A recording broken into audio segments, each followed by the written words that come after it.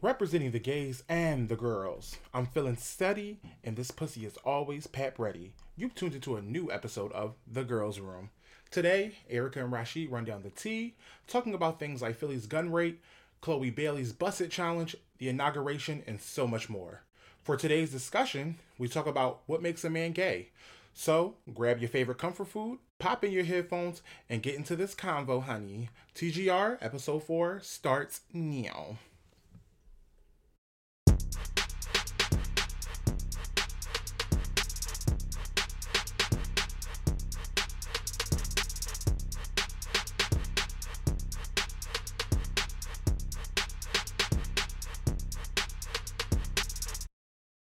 What's going on, everybody? Welcome back to the Girls Room. Representing the gays and the girls, you have tuned into your favorite fat host. I am Freedom John, a.k.a. Fag Albert, a.k.a. Rasheed.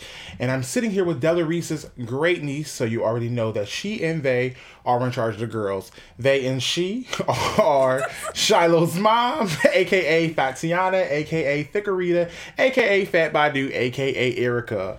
So what's going on today, Ari? I'm kind of upset. I scheduled for Shiloh to get her ears pierced today, and of course, the woman ran like 2 hours late, so I'm kind of feeling irritated. But other than that, happy to be alive and happy that Shiloh's good. How are you doing? I'm doing really, really well. I can't complain too much. I'm sitting here with my coffee, so I'm good. So before we start, like we always do, let's do a little check-in, even though that was sort of already a check-in. But let's do a check-in this week using a song. I'm gonna kind of, give you a personal shout out for this, but my song of how I'm feeling today is probably going to be "Smack a Bitch" by Rico Nasty. My favorite. Because I'm kind of in this debacle, like I'm kind of in this conflict in my DMs right now, and I'm kind of feeling like I might smack a bitch today. Oh no, why? Well, of course, unfortunately, I have quite the colorful history with men. And apparently I messed with somebody's boyfriend a couple years back, and they feel the need to bring it up now. And I'm like, I have a child. I'm not worried about this young man. I haven't talked to him, so I'm kind of confused. So. And also, that's your problem. You couldn't keep your nigga on a leash. Yes. Well. What about you? What's your song? Honestly, I would have to say that my song for the day is going to be Betty Wright's No Pain, No Gain.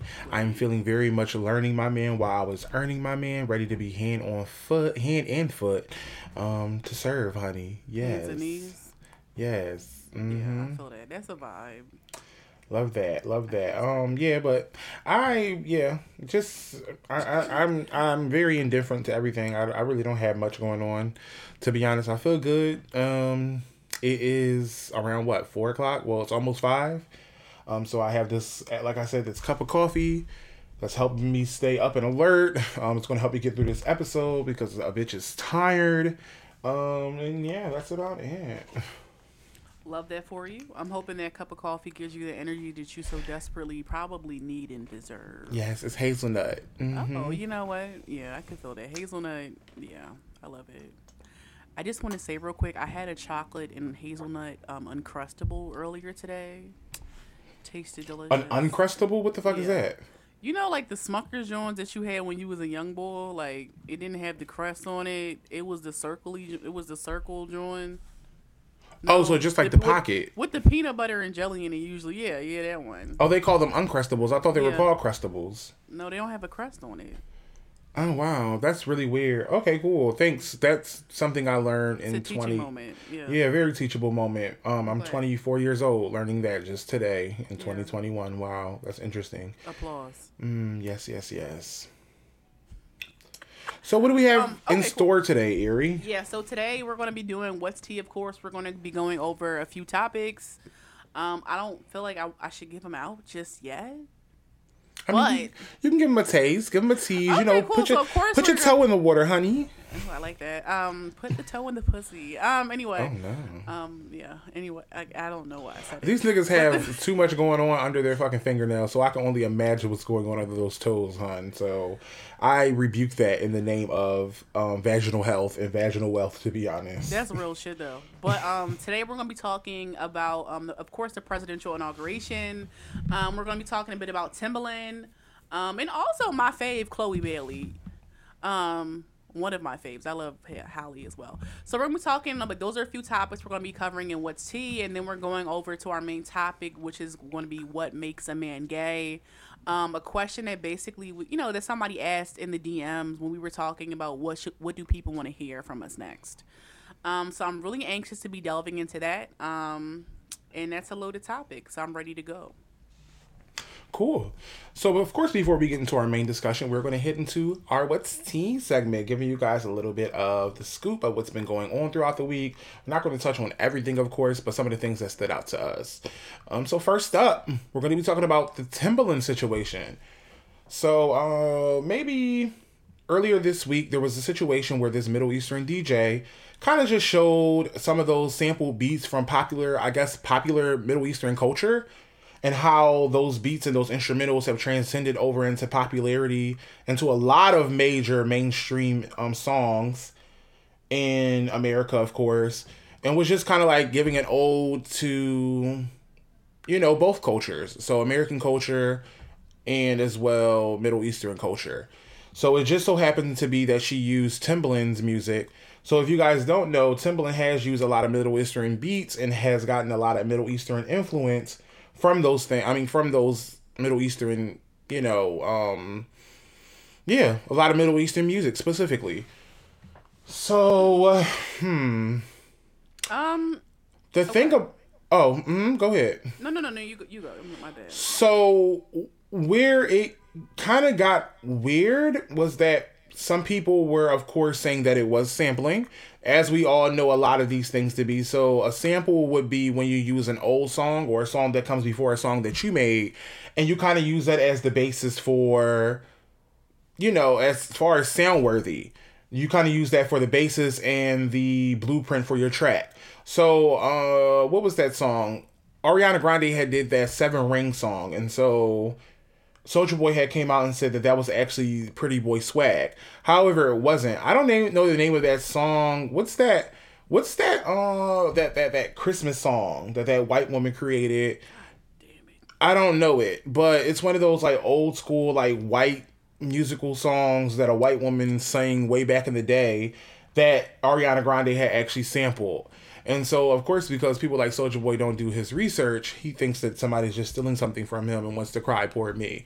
I'm not saying that she couldn't have taken influence from him. However, the sample of the song was from that old white woman.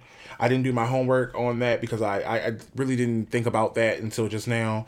And so there's that. You're forgiven. But a lot of people, of course, called it theft because they said it sounded exactly the same. And I will say that I do see where people would say that. But again, people have to understand what a sample is, right? So as long as you honestly pay that credit and you pay them those residuals, you can do whatever the fuck you want with the song, right? Yeah. Yeah. But, actually we kind of talked about that with the Nicki situation, a couple weeks ago. So, yeah. But also, Timbaland was also guilty of doing this in 2007 with another song. The one that Nelly Furtado did called, It was called Do It. Do It, yeah. But, yeah, it was called Do It. And it sampled a Finnish artist. And I don't believe at the time Timbaland really gave credit to the artist. He did admit to sampling it, but but everybody was saying he stole it because the credit wasn't given. Apparently, he ultimately just called the claims ridiculous and absurd. So didn't he get that? If I'm not mistaken, I do remember that. I kind of remember that situation from 2007. That was like when I was pretty heavy into reading like pop culture shit. So if I remember, he said that he heard it in a video game, and so that's where he got the idea from.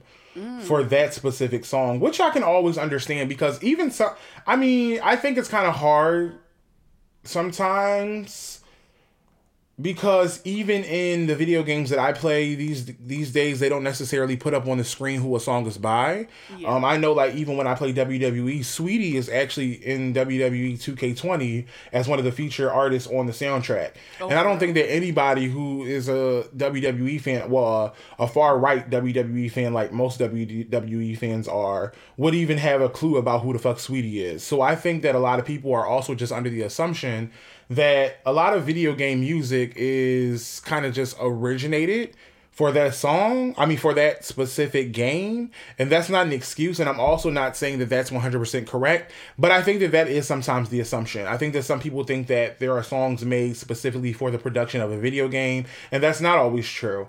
Sometimes they really do find that influence in other folks. Yeah, no, I definitely feel that. I never even would have thought about that, honestly. But I guess people can have that assumption. I don't really play video games that much to really like draw, to really speak much on it. And the times that I did, it was usually playing Grand Theft Auto, and I was probably kicking somebody out of a car to rap music that I already knew before. But yeah, because yeah, Absolutely. I definitely feel you gotta that kick too. the old people out the car. You know what I'm Oh saying? no. Yeah, that's what you got to do.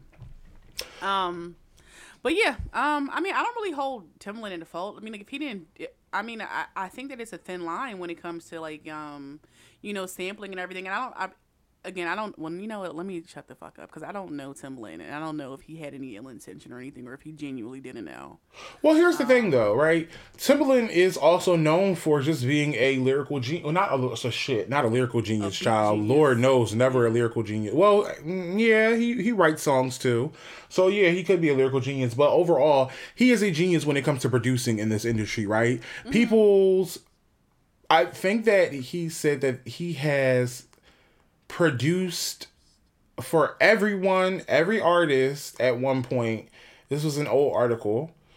At that time, he had produced for every major artist except for Rolling Stones or the Beatles, one or the other.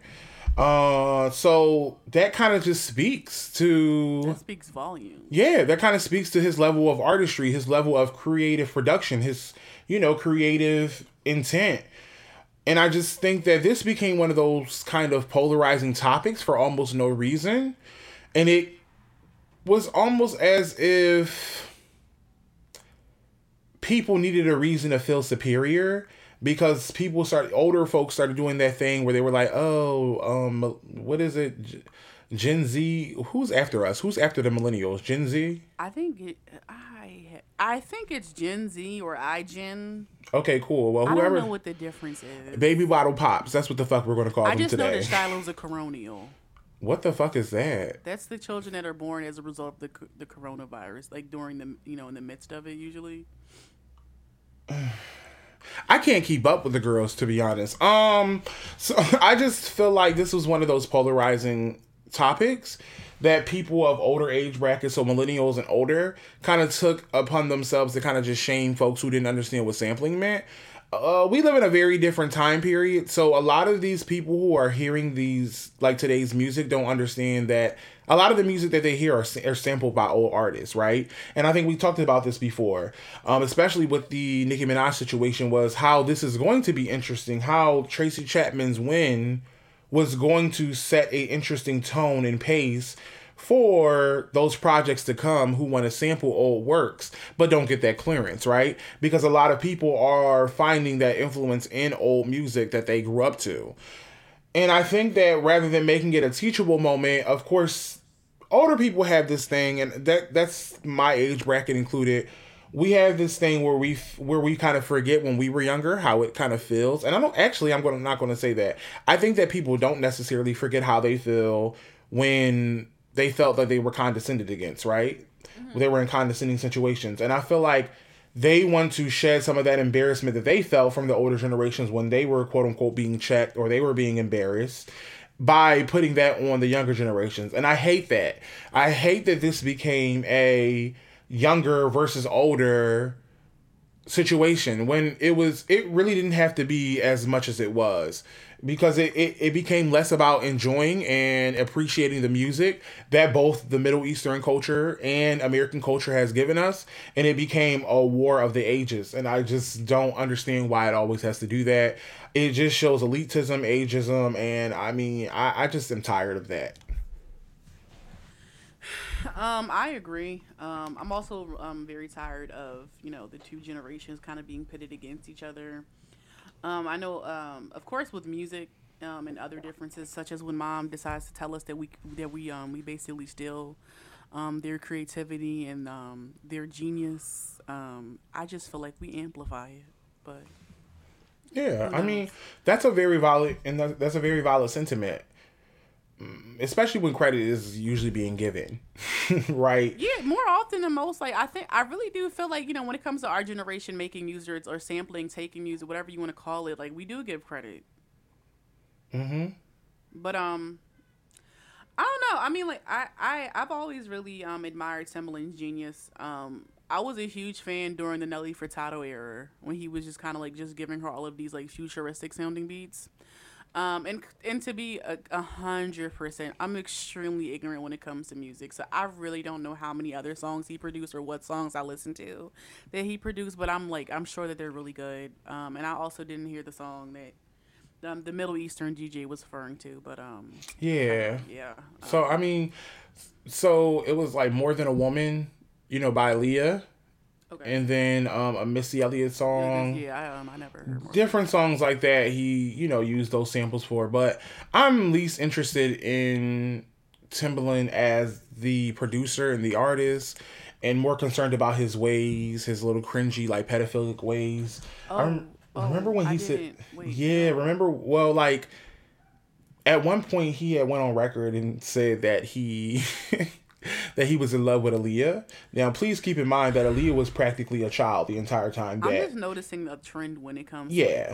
older black men in Aaliyah. I'm Right. not really And liking it very right. much. I So didn't know. very hypersexualized. So very Yeah. hypersexualized, and was put into a lot of situations where of course other people knew about. And that's what we say when we say that there was a entourage and there was a cult of people who were protecting R. Kelly and who continue to protect R. Kelly, because these men in these high positions, specifically in the music industry themselves, have also been offenders of this, right? Yeah. So yeah, it is, yeah. So overall, like while they're arguing all of that, I'm like, yeah, we could be talking about so much more, including his heinous thoughts. Yeah, that could definitely be a discussion for another day though. I had no idea that was a thing. And then he had those ways about him. Wow. Okay. Definitely something to unpack. And Okay, something that make me not want to really listen to him anymore. Which will be hard, but I'm willing to put in the work. If I could stop listening to Miguel, I could stop listening to Timbaland, I think. absolutely. And also Michael Jackson. Um, but do you have anything more to say? I don't. Mm-mm. Next up, I want Megan Thee Stallion and Tory Lanez. Oh Jesus. Yeah, so I'm sure a lot of people already know about the conflict between Megan Thee Stallion and Tory Lanez. Tory Lanez shot Megan Thee Stallion in the foot.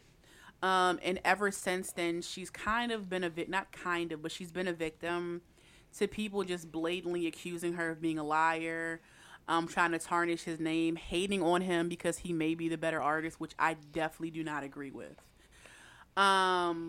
But recently Megan Thee Stallion came out and just blatantly said that Tory Lanez is an abuser and the charges were not dropped. You're going to jail, and I feel that shit. Take his ass to jail. Um, Megan Thee Stallion is a very talented person. I really do like her body politics and her sexual politics. I mean, I'm not really liking what she said before when she talked about just she doesn't want to catch new bodies, so she has sex with the ex boyfriends that you know with the ex boyfriends that she used to be with that are in relationships now. But I like that she's pro woman and she's just really comfortable in her own skin. With that being said, of course, Tory Lane shooting her, it's never an excuse. Nobody really deserves to be shot unless they're like raping and killing people. I just want to say that real quick. Um, yeah. But on the internet, like I said before, people have been tarnishing her name. People have been very pro Tory Lanez, which is extremely, extremely trifling in my opinion. And I know Tory Lanez has been calling her a liar. Um, but I don't. I think that's a very odd thing to lie about. And I feel like a lot of black men and black people in general are very pro black women and protecting black women, but in this specific instance, they've kind of haven't been. And I think that people need to hold themselves accountable and kind of will hold Tory Lanez accountable. Absolutely. It's just like, even when we're talking about R. Kelly, right? So God, it's there are just disgusting. so many things, so many people have revealed themselves in the industry about where they stand with this situation. And not taking a stance on this situation, let me be clear, is taking a stance on this situation. Definitely. Because when we talk about harm, when we talk about abusers, Megan Thee Stallion has become a very valuable asset in hip hop, right? So there's so many people who want to do work with her. There's so many people she wants to work with. And it can do nothing but, heighten both brands if they choose to work together, right? Yeah.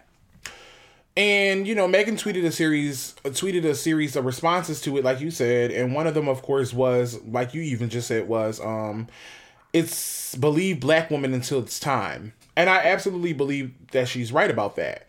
And people have begun doing this thing where they villainize Megan, as she's reached certain heights and peaks in her career, and I think that I've seen this before.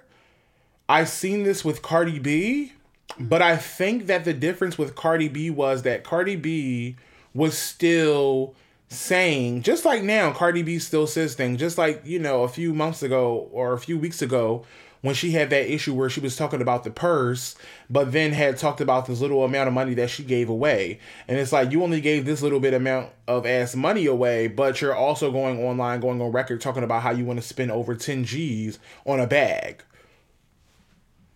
So it becomes problematic in the sense for Megan where she is very much a private person. She only brings to the internet joy and dancing, and she gives you a very small glimpse of her life. And I think that's where it differs. It's because Megan has always told people that she's not an internet bitch. And I had kind of seen this villainizing kind of reach peak for me, and this is when I kind of got annoyed with folks. Was because that whole Asian doll and city girl situation that we had talked about. Yeah.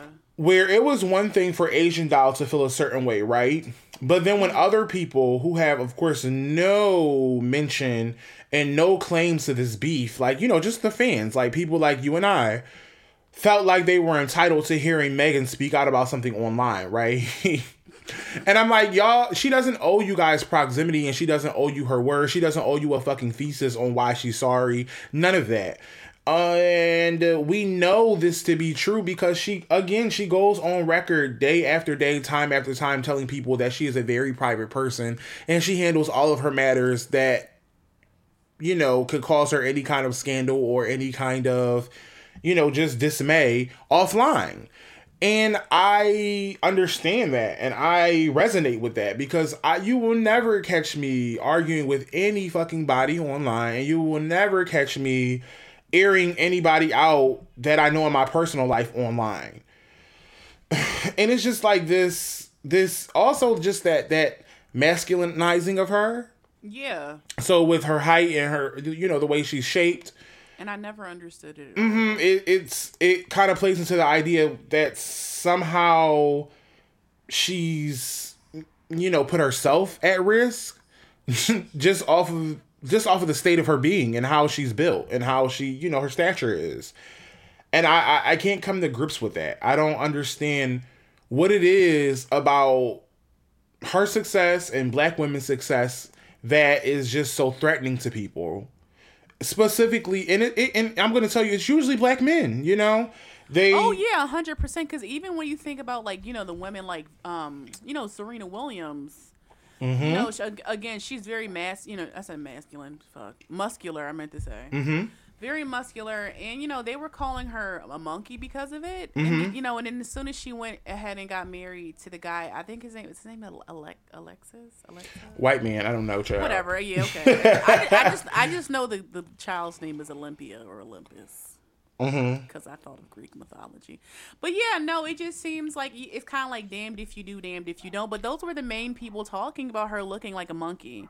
And as soon as she got married to somebody who really appreciated her, her stature, her face, her features, everything as a whole, black men kind of called her a traitor to her race. Mm-hmm. And it's just really upsetting because it's just like I don't understand what's so upsetting about the existence of a black woman as a whole being unapologetically themselves. Yeah, like Megan doesn't bother anyone, and the fact that like her height, you have people like Kendall Jenner, and I believe they're the same height, and I've never heard people refer to her as masculine. And I think that Megan's body is amazing. It's nothing masculine about it. It's curvaceous. It's bootylicious. Are you kidding me? I wish I had an ass like that. Well, I think again, it's just the whole idea of like being threatened, right? Yeah. And in hip hop, there's a certain identity that you have to protect, and that identity is, of course, very aggressive. And I'm not just saying that on through a lens of like anti-blackness, but overall real aggression, right? There's this, I always have to be tough. I have to be a G. I have to be a gangster. So that means like no association with cops, which I absolutely agree with. However, I also wasn't shot in the fucking foot for rejecting somebody, right? Yeah. And also, let's be real. She tried to protect him, right? Yeah, she absolutely tried to protect him, because even that day when the cops pulled them over, she didn't tell them that he shot her in the foot. But her story, so so it's sad because you see it, because even in their most trying times, right, black women are so desperately trying to protect these same people who will throw them under the bus for literally nothing. Like, for a fucking dog biscuit, they would throw them under the fucking bus, because that's how they've been programmed, and that's what they think. That's where their allegiances lie, with themselves. Because, as we know, black men aren't looking for equality. They're not looking for inclusivity. They are looking to take that claim of power from white men. They are looking to take that crown, put it on their heads, and sit on the throne, and then treat everybody and pick up where white people left off and treat everybody the exact same way, if not worse. I have seen this. I have seen these dynamics play out. I have seen how men have tried to silence women in their graces in small intimate settings, because they just don't respect the things that women say, and they don't understand these viewpoints, and they just overall invalidate these experiences. So I would just have to say that it's very on brand for niggas to not care. And also, you mentioned something very interesting about how black men had kind of like villainized and kind of had said that Serena Williams had went against her own race. See, the thing about when black men date white women, black men date white women because they are looking for entry in proxemics to whiteness, right? And that's their claim to fame. I have a white woman, so I have the white man's biggest trophy. Yeah, I have their trophy. I have a white woman. Black women usually end up with white men or other races because black men have done all but destroyed the black woman. So they criticize them every chance they get. They make sure that they know that they aren't the best looking. They try to compare their weaves and things like that with white women. They demean their looks. They demean their style. Everything becomes about appeasing men, which is kind of weird. Which is weird in itself, because it's like men say they want a wholesome women, but they go out and get quote unquote hoes, right? So even when a woman is wholesome, she's not sexy enough, and then when she's a hoe, she's not wholesome enough. So it's almost as if men don't know what the fuck they want. So it's just really interesting. That point that you brought up alone is just interesting. But I don't want to stay on this topic too long because I don't want to take up too much time. So feel free to jump back in, or we can just move on. I mean, like, overall, it's not really much to say on the topic. I just really want Tory Lanez to be held accountable. I want people to stop praising him, and I really do want people to stop supporting him, because in my opinion, he's really not a good artist. Oh yeah. I think that it's really timely. It's cool that you guys are saying protect black women on social media, but I think it's time to do it more in practice than theory. This is a time when you can protect the black woman, take their side, and and you're not doing it, and it's upsetting. And it happens very often, and I'm just kind of upset that she's falling victim to this type of verbal assault on the internet, because I don't think anybody deserves it. This whole situation has been extremely frustrating to her. I can't even imagine, because I'm frustrated by it, but to be in the center of it is very sad, and it's very pathetic. Absolutely. I can absolutely agree with that. I just hope that, of course, Megan gets the justice that she wants. And again, like you said, I hope that Tory is, aside from jail, right? I hope that Tory kind of can get that accountability process from somebody. I don't know, because when you look at like forms of transformative justice, you have to look at what both the victim and what both the perpetrator want, and what you can do to help both of them move on. And he actually tweeted something where he said that hurt people, and I feel like that was a dig at Megan, but I think that that's something that he needs to kind of revisualize and kind of internalize for himself. And he needs to put some people around him and get the help that he can get, because he has the money and the resource, and kind of dig into what he can do to be a better person to himself, and then also just black women and other people in the world. Because right now, baby boy, this ain't it. That's on period. And that is on period. So, moving on. The presidential election, not the presidential election, but the presidential inauguration was earlier this week. I did not personally watch it, but Twitter definitely told me enough. So what was some of your favorite highlights from this day, or some of the favorite highlights that you've seen, Erica? I mean, for real, I'm just going to tell you, I'm going to keep it a bean. I didn't see it either, but my highlight was Michelle's outfit, for sure. Okay, cool. So let's talk about those outfits. Because that's really because I'm sorry, like, even though, like, Obama wasn't the best president, Michelle's fits are always stunning, in my opinion. Mm-hmm. That little burgundy number, I was like, are you kidding me? And then the hair flip on top of that, I was here for it. But she just looked, she looked immaculate. I'm sorry, I hate the fangirl, but, like, it was just the fit of the suit, the pantsuit, the hair, the color, it was right. Mm-hmm. The waist was cinched. The hair looked hydrated. Yes. Yeah. So, yeah, I guess my highlight from the day is honestly just, like, watching Trump walk onto Air Force One, walk to the plane and just fly off into the sunset and hide in Florida. Mm-hmm. So seeing him out of the White House was definitely very rewarding. I think that's honestly the only thing that I saw personally, like, in live. Because I had to work for the rest of the day, and then I had to also watch Coco Melon. So, with Shiloh's there, I can't really watch much TV of what I would like to see. Absolutely, I feel that. But that was definitely the highlight of my day specifically. What about you? Well, first of all, let's revisit those outfits, I am going to be a hater for a moment and just say that I don't care. I think that it's like every time these people step out, like, it's like seeing the upper 1% step out, right? And then everybody is always just so amazed at how good they look. And I'm like, well, yeah, like, they have stylists, right? Like, it's like no shade, but it's like I'm just so tired of celebrating these people who low-key, like, do horrible things, or just, like, sit by and sit next to their men who do horrible things. Yeah, I thought it. And celebrating them. And as far as it was like, of course, Donald Trump didn't stay for the inauguration. He left before any of them could get there. It's such a prick. But I think that there was a lot of conversation going on around the whole Joe Biden being a sexual assaultant. And, of course, Kamala Harris and her history of locking these niggas up, girl. And so many people had these honest and valid critiques about why why Wednesday wasn't necessarily a celebration for the United States, but rather a reminder of how much work that we have to do. And I think that a lot of people were mad at that, and they said that they were, like, stealing joy. But I'm like, just because something... It's not stealing joy, it's just being realistic. Absolutely, right. And so that's the thing about it, is we want to believe that Trump was the root of all these causes. Was the root of all this evil that happened in America, when he was really just a catalyst. Yeah. Just like Joe Biden is a catalyst for sexual assault. Just like Kamala Harris is a catalyst for, these different notions of quote unquote police reform, and of course locking these niggas up.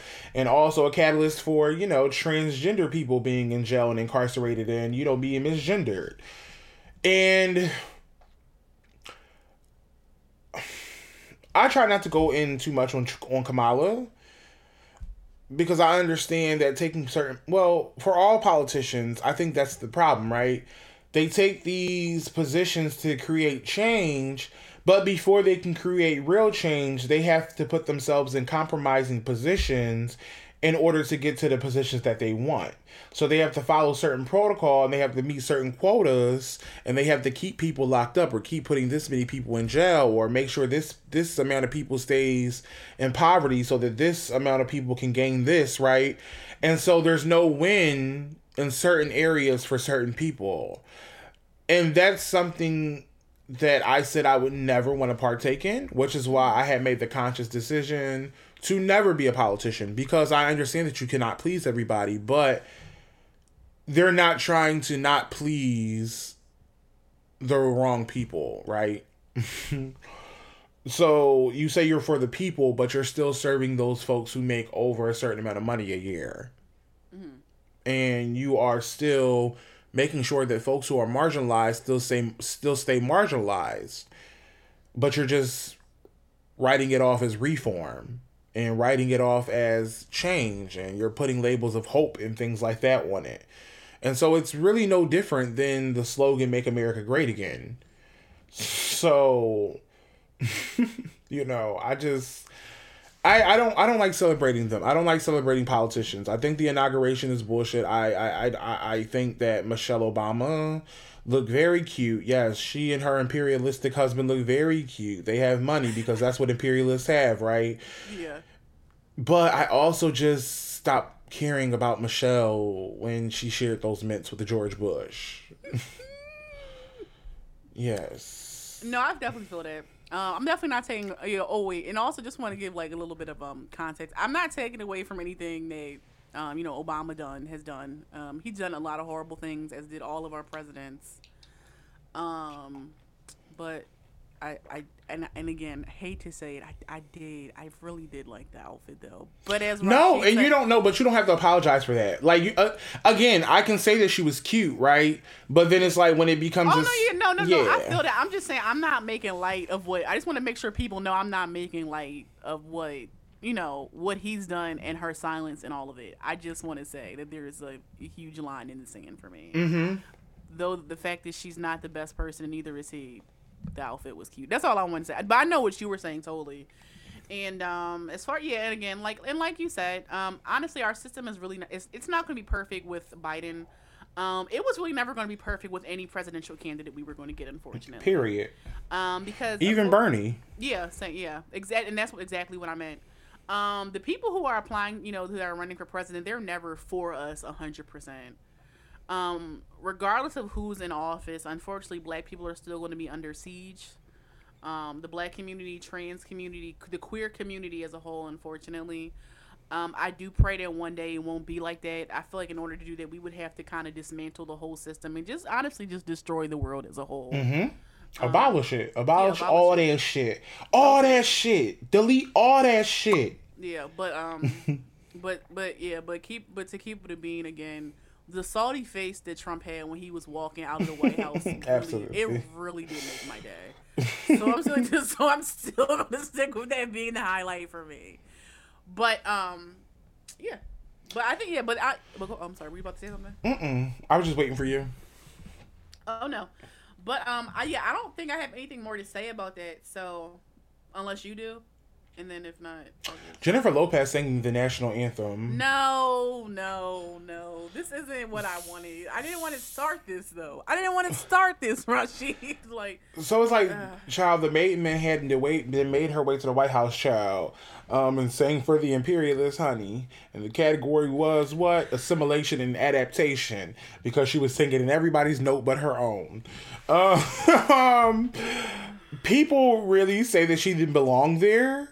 And I would have to disagree because that's very on brand for her, right? Because sis literally gives Europe to America, to quote unquote America tease, because she's literally colonized Ashanti and Anne-Marie's careers and made them into her own. So her standing at the White House and singing just kind of, well, wait, did she sing the national anthem? Yo, I don't even know. When I saw that she was just there as a whole, it kind of threw me off because I didn't understand her stance there. Like, yeah, very on brand for her to be there, but she's just not a relevant artist, and I didn't understand why she was there. Like, it was just like I was like, I am confusion because why the fuck? Like, he would like what? Like, who chooses the lineup? Is what I'm trying to figure out. Like, Yeah. did Biden be like, I think I want to hear J-Lo today? It's just like, that's weird. It just really makes you like realize that there is no harder working agent in this world than Jennifer Lopez's agent. Because what the fuck even was that? Like, Ashanti was doing verses and J-Lo was singing the national anthem. The math just didn't math in that situation. I wasn't a fan. I At didn't hear all. it. I didn't hear it. I didn't want to hear it. I'm not a fan of J Lo again. Like I said before, I only time I've seen J Lo was during Selena. But while we're also on the topic of Selena, just want to say the Netflix series Selena is a fucking scam. Is it? I don't know if anybody saw it. It's just like it just doesn't look. It's not. I saw like a few minutes of it. I was like not here for it. Really? Yeah. I haven't seen it. Yeah. So I just wanted to say that if you're thinking about it, don't do it. Well, that's definitely good to know. I will keep that in consideration when I don't watch it because I probably wasn't going to watch it anyway. No shade, because I've already seen the Selena movie, and so once I've seen that, you've pretty much seen it all, and I've read about her, so I'm all good on all the rest of the shit. To be honest. Fair enough. I feel that shit. Yeah. Well. Was I going to say something else? I feel like I had something to say to the Biden. Oh, okay, cool. Can we just kind of like just for a second just take some space to talk about why people talking about Joe Biden, of course, being a sexual assaultant, and not necessarily being held for his accountable for his actions is important to examine in his presidency, right?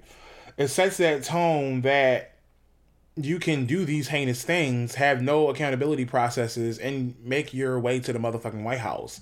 And again, I'm not saying that that isn't the foundation that America is built on, because also we know at once women also were not included in the rights of the Constitution and things like that, and the Bill of Human Rights, right? So it's like we get to 2021, and I think the big issue about it is that people are having with it, because I know I myself have this issue with it, is the fact that there has been, we have not seen how Joe Biden has been held accountable.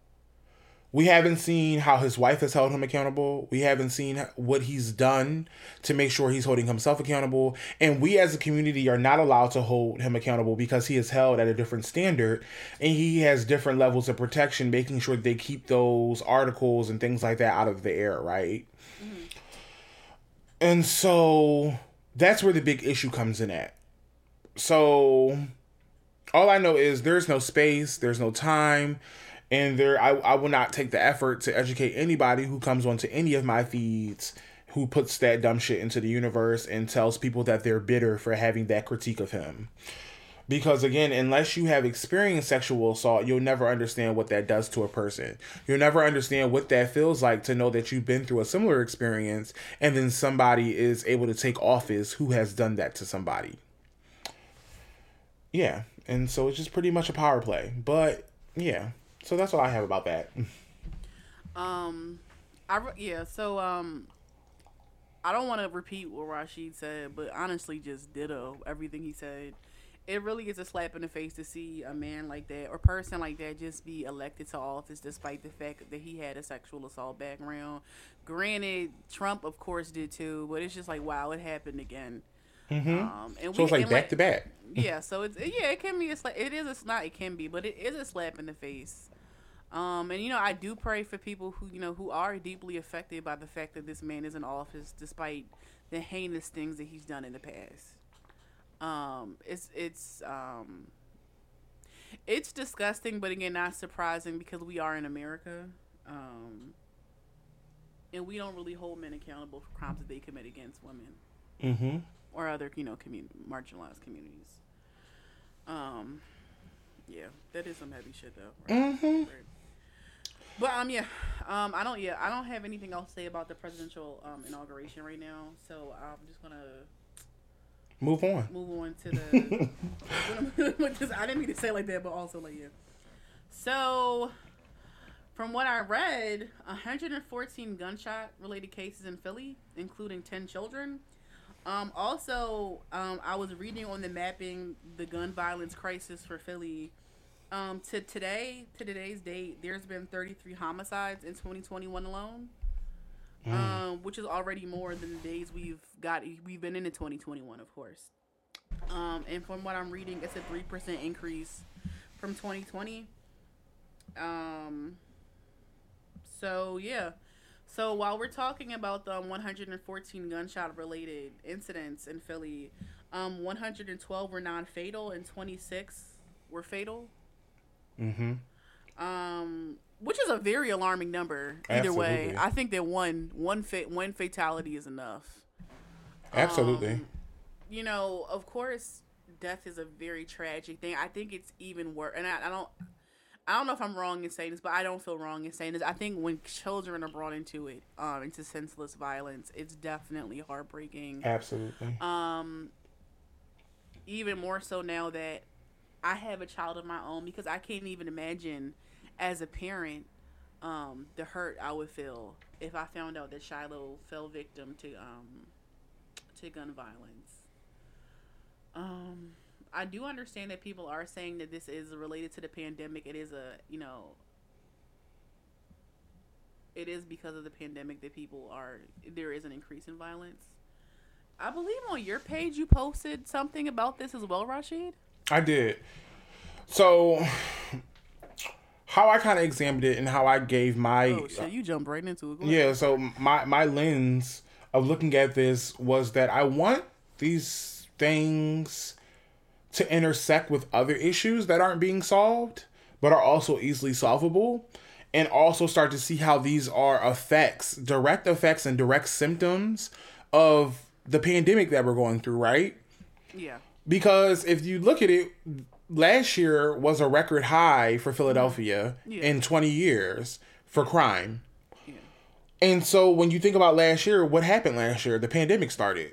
So when you are cut off from all these different things that are honestly just rights, that should be rights for us, it creates this environment and it creates this community of violence because people are now looking to survive. Not like they weren't already trying to survive before, but it becomes a little bit more enhanced, right?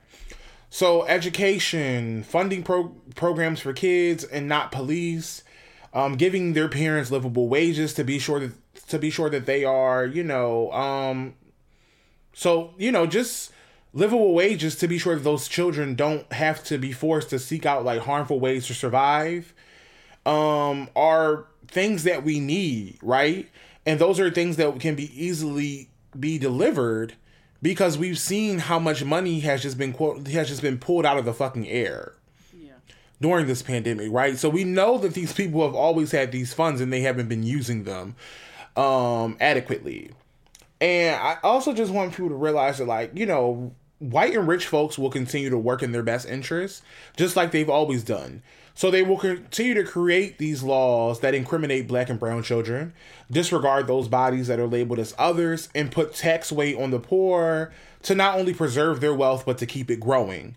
And they will continue to use that vague language to their advantage to continue distributing the funds to go to things that hurt us the most while claiming that it helps. And you can kind of think about this again as far as how education is intently weaponized to keep us ignorant. So that's one of the reasons why they will not give adequate funding to the school district of Philadelphia, because they recognize that it's predominantly black and brown. Why the fuck would you want to give black and brown people the early tools of knowledge to know how to A, dismantle a system, and then B, create their own systems, right? Why the fuck would you do that? So I want people to realize that these things are very intent, and the way that government officials and the way that the police district is, the way they move is very intently, and it's inherently racist, and it's inherently just, pro-rich. It really is. This is a very sad situation. Seeing that number was very shocking for me. Just hearing that a 9-year-old was shot in the head, while they were left at home, is a very shocking thing for me. Knowing that people are it's one thing to have a gun in your home because I get it, protection, things like that. But it's another thing to just have these guns out for children, and you aren't putting them up sufficiently enough. They're not in lock boxes, and also just aside from that, fuck that. To be honest, because I get it, slip ups happen, but the intentional violence that is happening, this is not at the fault or at the hands of the people who are doing it. Yes, they have some accountability in it, but the government and the city officials need to look at themselves, and they need to look at what the fuck they haven't been doing, and they need to hold themselves accountable. You bitches are the reason why so much is going on. And you can point the finger at everybody else, but when you do the math leads back to you.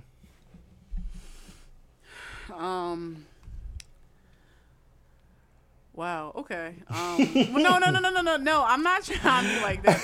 It's just like no, but I need you to. I just want to say real quick. I appreciated all of that input. You know, all of it because it was a teaching moment. And a lot of the things that you said were very powerful just now, and I'm kind of just like letting it simmer in my head, which is why I kind of was like, yeah. I don't really know what to say. I'm sorry, my bad. I'm just trying to gather my thoughts. But this is sad. This is a very sad occurrence, and I do believe that a lot, that we were set up for failure in this way. And like I said earlier, of course, like you said, the fact that there was a 9-year-old that was brought into this is very heartbreaking. Just like all of the other children that were, killed. I'm kind of speechless. I'm very upset about this. I'm very hurt by this as a Philadelphian. Of course, there's stuff, going on in different places, but, this is close to home because this is home. I do hope that at some point we are able to kind of like work through this. And when I say we, I just mean like, I don't mean the people. I just want better for us. I would realistically just like the pandemic to be over. Of course, that's something that's probably not going to happen anytime soon. I'm really happy that it will be distributed to, the Black community. It's supposed to be. So I'm looking forward to that. I don't know. I really didn't think about it like you said just now. So I'm kind of, I don't have any feedback. I'm sorry. Well, no, and so that's the thing, right? So you are a mother who is in the house worried about her child, right? Yeah. And I do not have kids, so I have all this extra time to do this research and to look into these things. And then also with running the Freedom Join page, I come across way more information than you can ever imagine, right? So sometimes I have no other choice but to sit and think on things from a very critical lens. But everybody doesn't have that, and people also just don't have those critical thinking skills, and that's not at a fault of their own. So sometimes even when people do make those jokes, and I myself am a perpetrator of this, so I have to hold myself accountable in that as well. Sometimes we call ourselves calling people out because they don't possess those critical thinking skills. But I myself, this even goes back to that conversation that we had even back when we were talking about the whole Capitol thing, and people were trying to make those distinguishes between white power, white privilege, white supremacy, and things like that. People don't have those skills of distinction, right? And again, it just is. This is a teachable moment, like you said, to show you that education is being weaponized. So you understand, and when it gets put into perspective, you start to understand, like, wow, like this shit is really happening, and I really didn't look at it from this point of view. Yeah. And you're not wrong for not understanding these things ahead of time, because again, just as we said, we aren't taught to think like that. We are taught to see things at surface level and to place blame on those people who are on surface level with it. And so that's what's been happening. And I want all the listeners to just, if you have the time and if you have the resource, just, kind of ask yourself, how did you get here? What was your experience in your school district, whether you were in the school district of Philadelphia or not? Compare that to today and how hard it must be for kids learning today, and think about what their outcomes are going to be different than yours and the education that you got. Because I know in recent times, specifically with this year, everything that's going on and how hard it's going to be to transition these kids back to school, not even for a year to come, but for years to come. Yeah. Because there's a lot of catching up that they have to do now. How that's going to be hard for them, and how that transition alone, and how this experience alone, being in a pandemic and realizing that people don't give a fuck about you, right? How that's going to impact their worldview. And I want you to take that and I want you to compare that to what your worldview is and was based on how you came up in the school system. I'm not trying to be like wrong or nothing, but I just feel like I was taken to church for a second. Cause I'm really just reflecting. I'm like, I wish you could see me, but I'm just looking off into the distance outside of my window. Ever the distance. I'm just like, it just, wow. Like, I do have to take time to think about this because this is a lot to unpack. And I do thank you for bringing it to this episode today, because I think that's something that we all needed to hear and we all need to actively think about. Mm-hmm. That was so important. Thank you for that. No, thank you for listening, hon. Oh my God. So moving on to something fun. Oh, yeah. Do y'all hear me? Something fun. Well, not even necessarily fun, but more joyous. Lighthearted. Yes, very lighthearted. The Willy Wonka prequel is set for 2023. And from what we know is the new Wonka movie, that's what it's called, Wonka, will follow Willy Wonka on his early days before he became the king of the chocolate factory with no relation to R. Kelly child. I'm tired. I'm so tired. So, I guess I find this a little interesting. I find it interesting because from what I can remember in Charlie, it's supposed to be a direct prequel to Charlie and the Chocolate Factory, just so you know. What I remember from that movie specifically was his father was like a dentist who didn't like candy, right? And so he couldn't have candy. Yeah. And so I see that being a very dark thing, because even Charlie and the Chocolate Factory versus Willy Wonka, the original Willy Wonka and the Chocolate Factory, there was a major shift in, the tone, right? In the narrative, yeah. Yeah, because there was kind of this darkness too, this dark mystery to Willy Wonka. It was a Tim Burton movie, like Charlie and the Chocolate Factory, and Tim Burton is very much known for darkness in his movies. Yes. So I wasn't surprised about that in the least bit. So this is definitely going to be dark Wonka. Yeah. I have mixed feelings about this actually. Mm-hmm. I was a huge Willy Wonka and the Chocolate Factory movie.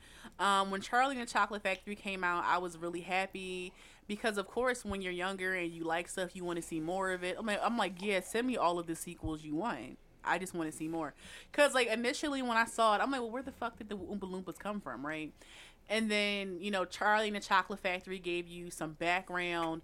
But now that I'm older, I think I'm kind of like not really. I don't like Charlie and the Chocolate Factory as much as I used to.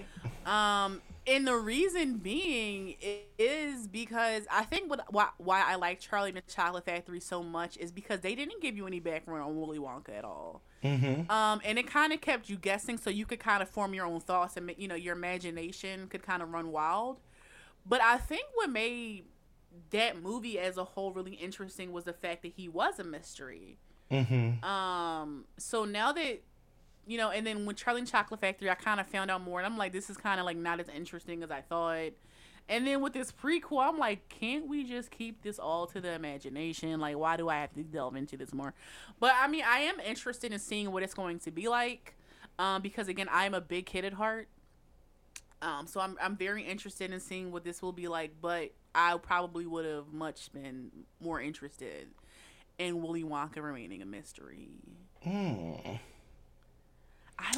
really into mystery and so much more now that I'm older versus when I was younger and I wanted everything to be explained and like written out for me. Absolutely.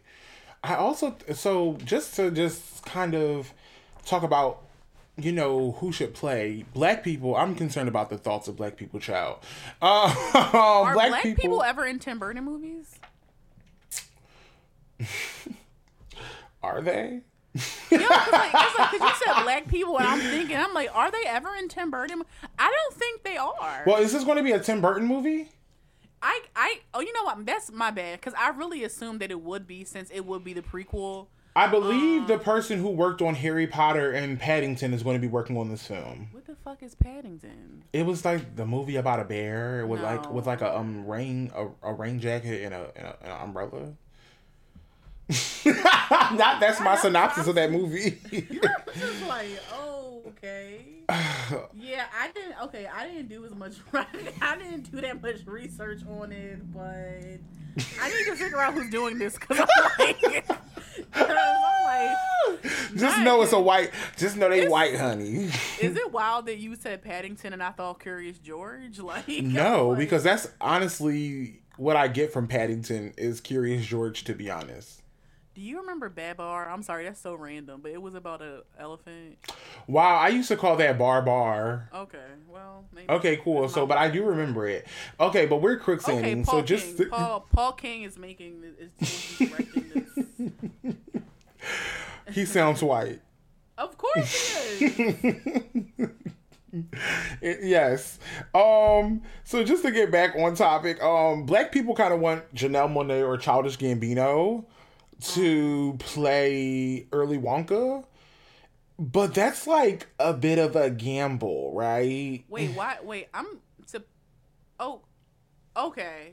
Because they're like these quirky characters. Okay, all right, cool. I feel that. Okay. And so I feel like that's like a bit of a gamble, right? Because can we cast kids as kids though? That's really what I want. Yeah. I would like. Okay, so like, so another thing I'm noticing is that, like, you know, of course with black kids in Hollywood, we get the same type. They're all light skinned, what has probably the 3B, 3C hair, maybe 4A. Right. So Zendaya. So Zendaya, Amandla, Yara Shahidi, the John from Sabrina. Who's the John from Sabrina? The one who played Roz. Do you know what's really crazy too? This is another quicksand, but I didn't know Roz's name was Roz until this final season. I don't know. What were you calling her? If you don't know. I was calling her Sabrina's black friend. But you know what? I can't really be mad because she didn't really give anything off besides Sabrina's the best friend. So I feel it. Yeah. I think she finally kind of had a bit of character development. Yeah, because I was really here for the like whole new Weird Sister thing being all black women, but we're not even going to get into that because that was trash and it was tragic. So let's get back to our normal conversation. Okay, yeah. Anyway, yeah, but like, yeah. So I mean, like, so genuinely, if they were to make it into like a black character, I would prefer it to be a darker skinned black girl, darker skinned black boy, because I'm tired of seeing the same light skinned, mixed looking kid. It's tired. Right, and it's tired, and there's more to black kids than being mixed. And it's ridiculous. I don't know if this is like appropriate to say, but again, this is like a space that we've created, right? To just like have these honest thoughts. So, I have an honest question for not only you, Erica, but for other people. But I want to know if you all and you, Erica, feel like there has been this insurgence of acceptable, darker skinned folks in mainstream media, right? Because when people be saying like, oh, like, you know, my dark skin and this and that, and it's like always somebody who's like the shade of like Janelle Monáe or Gabrielle Union, and I'm like, yeah, but you guys still aren't even as dark as Lupita. No, I definitely agree. And it's really funny you said that. I'm not sure if you remember, we had this discussion when I was pregnant, actually, because I was asking what is considered brown skin, what is considered dark skin. Right, because I would think that they're brown, right? Yeah, because there were so many black women saying they were dark skin, and I'm like, what? And I was like, I thought you were brown skin. Am I blind? Like, it was really, yeah. So yeah, it definitely is. It definitely is. You're not wrong. And I feel like a lot of other people will say the same thing. Yeah, and that's not to invalidate the experience, right? But if we're looking at media, we're looking at mainstream media. Of course, I'm a comm major. I analyze these people who we see as quote unquote darker versus lighter. And even when those quote-unquote darker people are brought to the screen, there is still a quota for how dark they can be. And so I guess I'm genuinely, just like you, I'm genuinely interested in seeing like actual dark people take on roles, dark women specifically, because a lot of dark men have been getting even though the roles they get are usually like those stereotypical like fetishized, sexy ass, big ass, like muscular black man, like Idris Elba type, like type somebody who they can look at and sexualize the entire movie. So I am genuinely interested in seeing dark women, like true dark women, get roles and get their time to shine and just be able to flourish. But I just also just want to say that again, this is a prequel to Charlie and the Chocolate Factory, and so I forgot we was talking about. I'm sorry. Go ahead. Okay, so I feel like back to that. I was like, wait, what the fuck? Okay, that quicksanding, right? Yeah. So I feel like asking for these black folks is kind of a stretch, right? Yeah, just a little bit of yoga going on. I'm sorry, what was that? Stretch, yeah. That's accurate. Yeah, go ahead. So I think it's a stretch. And I'm not saying I wouldn't want to see these people in those kind of roles, but I think that I think that both of them could do a good job in that role. Specifically, Janelle Monáe. But maybe in 15 years when they do another remake and they are actually able to have somebody who is age appropriate for Willy Wonka rather than getting like, people who are over 30 and trying to get them to play like, young roles. Because I think that's another issue, right? Is I think that people are seeing that again, it's just that thing with, people in articles and not necessarily taking the time to read these articles in their entirety, because we as Americans have this lazy persona where headlines have become sufficient amounts of information for us. And even with the whole education thing, I don't know if people realize what prequel means. It's not, so like there's prequel, which means before, so the prefix is pre, which means before, and then there's sequel. So, that means after, right? And so this is a prequel. And so the idea is you're looking to cast somebody who is younger than somebody who would have been Johnny Depp's age at the time that he did Charlie and the Chocolate Factory. Yeah, because I was wondering why people chose those. That's why I'm like, I was like... Right, because it's always go black people. I'm here for that, always. But I'm just like, I don't know if they meet that qualification. Even though they do look they look good for their ages. You know what I'm saying? Like, I think that Childish Gambino overall just has that, like, nerdy teen look. But a bit raggedy. Absolutely, especially with his comments and his relationships and proxemities to white people. Yes, definitely raggedy. I was thinking the same in theory and practice. And then also, I kind of don't want to really see Janelle Monáe in anything acting anytime soon, because Antebellum was an experience that that left a bad taste in my mouth. I would very much. Oh shit! I didn't see that. I forgot. I'm sorry. It was not terrible, but it was something we didn't need either. But I didn't see. It's funny because I saw the trailers and I didn't think it was going to be decent. I mean, again, she doesn't have that much acting experience. In Moonlight, she did some shit, but she really had limited time on screen. Mm-hmm. So I'm not surprised by that. But that's the thing. I'm not going to say she doesn't have the acting chops, right? So the thing about it wasn't her acting chops. It was just the whole idea of the plot line. So if you guys aren't familiar with Antebellum, and you don't want to hear it exactly. So if you don't want to hear the spoilers, I would suggest just skipping through. Basically, she had got kidnapped, and so the whole time while she's on this plantation, she is she's trying to figure out where the fuck she is, because she gets kidnapped and she wakes up on this plantation inside of this fucking cabin. And so of course she's now living the life of a fucking slave with other black people. And these other black people are just like, yeah, I don't know where the fuck we are, what the fuck is going on, right? So no, this is terrible. And so everybody's just kind of thinking that they just ended up in this, well, not everybody, but some people have been there way longer than she has. And so she's just trying to figure out what the fuck is going on, because at this point she thinks she's just woke up in this fucking like mystery, like, mystic land where slavery is still going on. And so you get to the end and you find, you get to the end where she's fought her way through all of this shit. She's fought her way out of this thing, and she got through to a phone call. She got through like 911 or somebody or wherever the fuck. And come to find out, after she escapes, she's just been in this preserved plantation that's actually a museum where people were actually like still using slaves to do shit.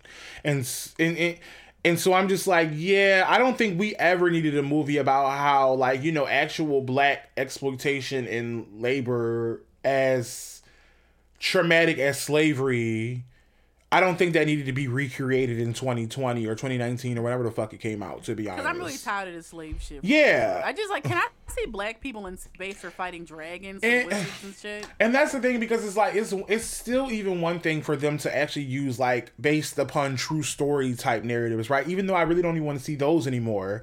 But it's like, damn, like for your fantasy to be stuck on slavery, girl, like what the fuck was that? It was very Aunt Jemima. I'm pouring syrup all over the place with this one. It was a lot. I would rather never watch that movie again. It just was an experience. Yeah. Like, it was so crazy that people were actually committing suicide and hanging themselves. Yeah, like hella trigger warnings needed to be all over that movie. And yeah. Yes, Antebellum. Due to the quicksanding, I think we should move to the next. Absolutely. Something even more fun. Oh my god. So, I know y'all know about the Busted Challenge. I did my own if you guys want to look. Was it corny? Yes, but it was on brand for me.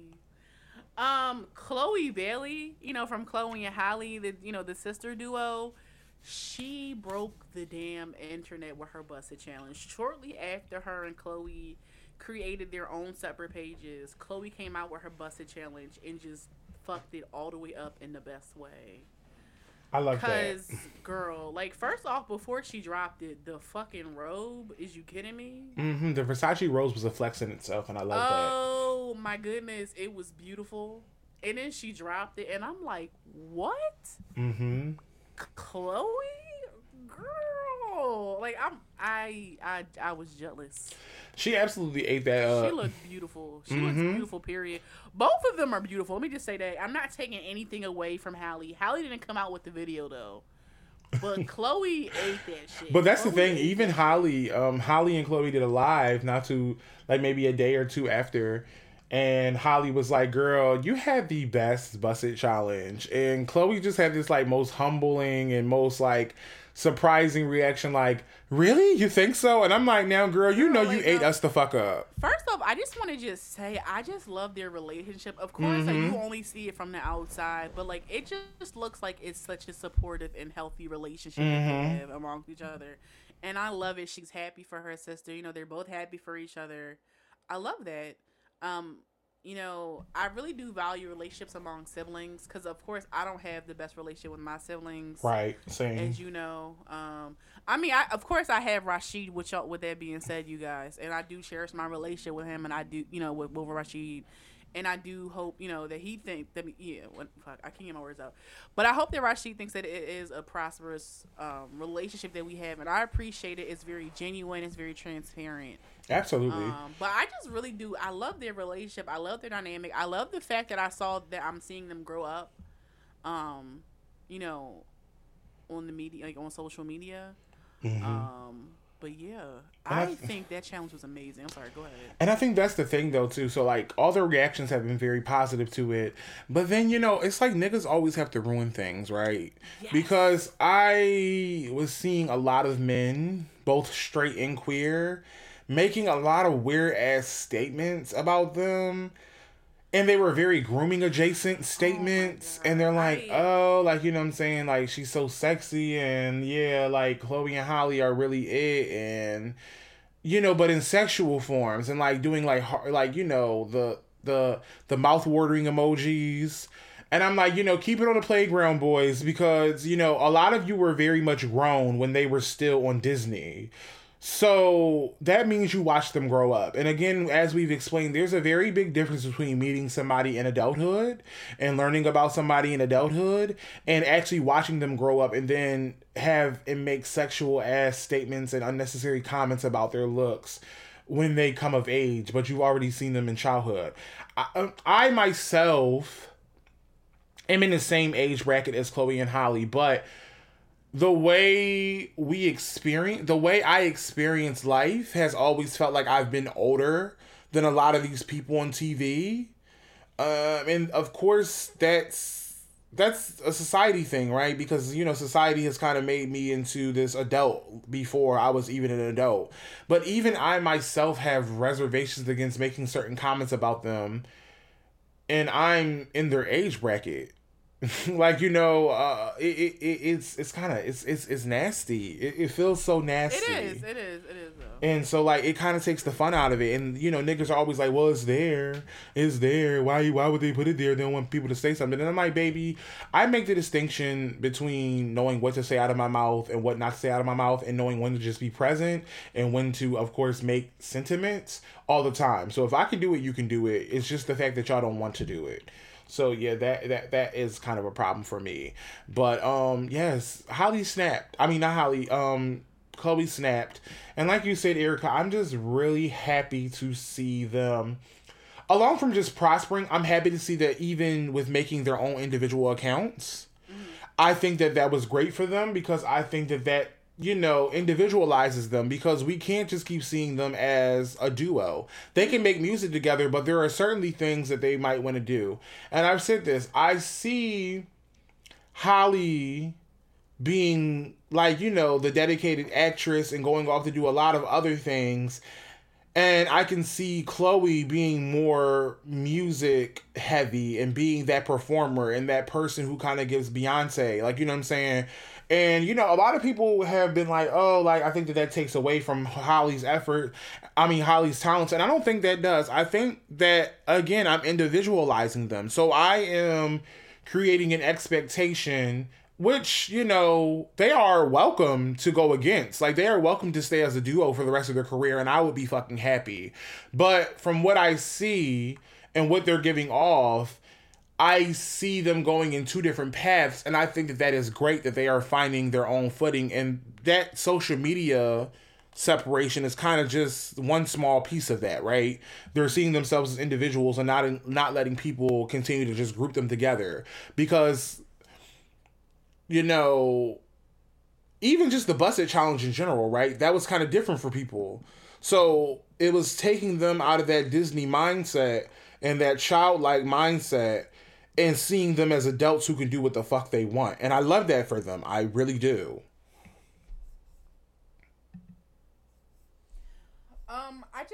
So I definitely agree with you on that. And I just also want to say that I can't wait to see Holly and the Little Mermaid.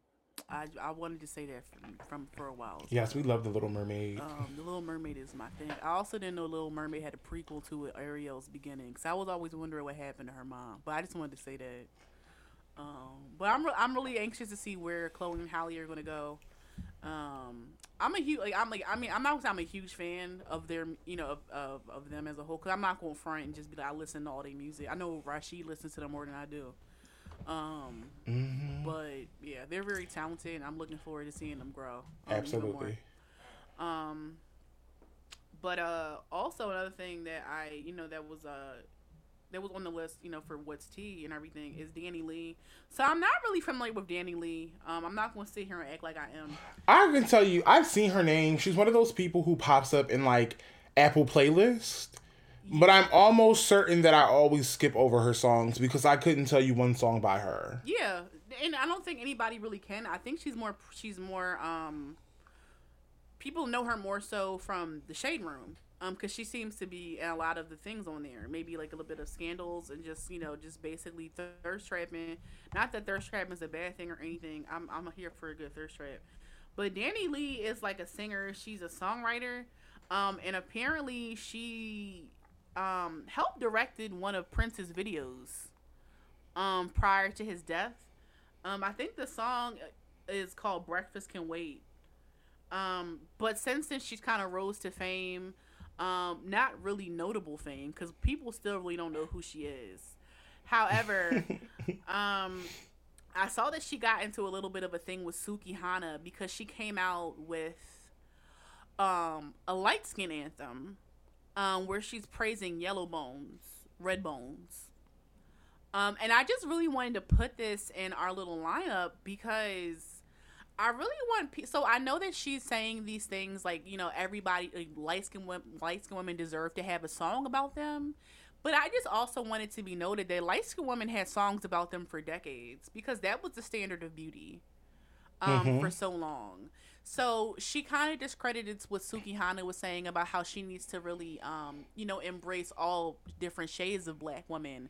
And she had no desire to do so in the song and continued to blast her Yellow Bone song. Um, when it comes to, you know, praising light skinned women, I think it's really unacceptable at this point because a lot of people were hurt by the colorism statements that were happening years prior, and even the things that are still happening now, where light skinned women are oftentimes praised just for their skin color, and dark skinned women and brown skinned women were always kind of just put down. Um, I think that colorism is very disgusting. I know a lot of people still practice it. It is very much I said ingrained. That's funny as shit. Ingrained in the black community as well as other communities of color. But it is unacceptable to kind of create any type of hierarchy where you're prioritizing one person's complexion over another person's complexion. Mm-hmm. And I do understand where the concept comes from, but sweetheart, it's 2021. Okay, all black is beautiful. But can we also just start at the not start, but can we also just continue with the fact that she's not black? Yes, she's Dominican and she's all different types of Hispanics and white. I think she said a sprinkle of black, but And it's like people, okay, so here's the issue with this Afro Latino thing, right?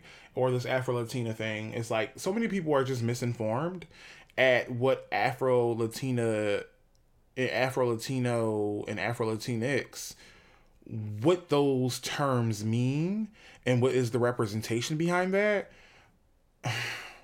She doesn't get treated like she's so Afro Latino or Afro Latinx. I'm just gonna say Afro Latinx, right? Is this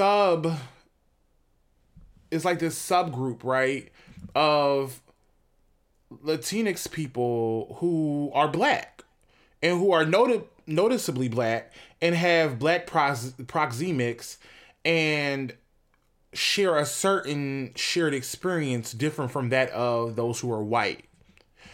And so that can kind of be, that definition is maybe a little off, but as far as right now, you know, I think that that's appropriate.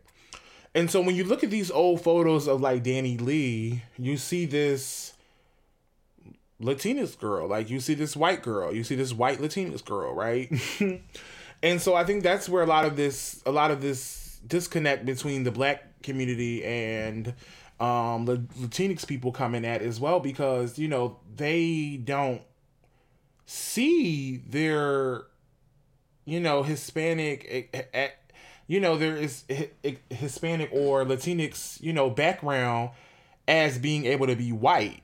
But in a lot of spaces and a lot of settings, they are very passing. And for a lot of them, sometimes if you don't ask them, you really don't know. Because of even when I was in college, I knew so many Hispanic people or Latinx people who I didn't know identified as those things, because I truly just thought they were white, because they truly looked like the people they were hanging out with and who they had wanted to gain proximity to. And so, you know, being black, right? Black is a shared experience among a group of us. It's not just our skin color, right? But it has become this shared experience among people, right? And so we go through our own specific disadvantages and our own trials and tribulations that other people can't necessarily relate to. And that's what makes us black. And nobody is going to look at Danny Lee prior to those lip fillers and prior to, you know, her tanning or, you know, her using Kim Kardashian's, you know, foundation and read her as black. she is not going to experience those same levels of trauma. And again, she's still a Latinx person, so she is still going to have her own difficulties, but she will be able to gain way more opportunity, and she's going to be able to gain way more access to things than a black woman would be able to, right? Yeah. And so it's harmful because it's like not only are you making this colorist stand, but then it shows how where your values lie when you do things like go around blackfishing and shit and making people believe that you're black when we look at pictures of your photos and they're white people. And people think that down the line thing because they think that because Dominicans descend from, Africans, right?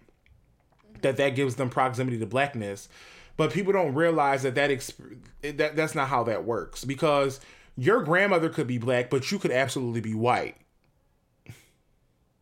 Okay?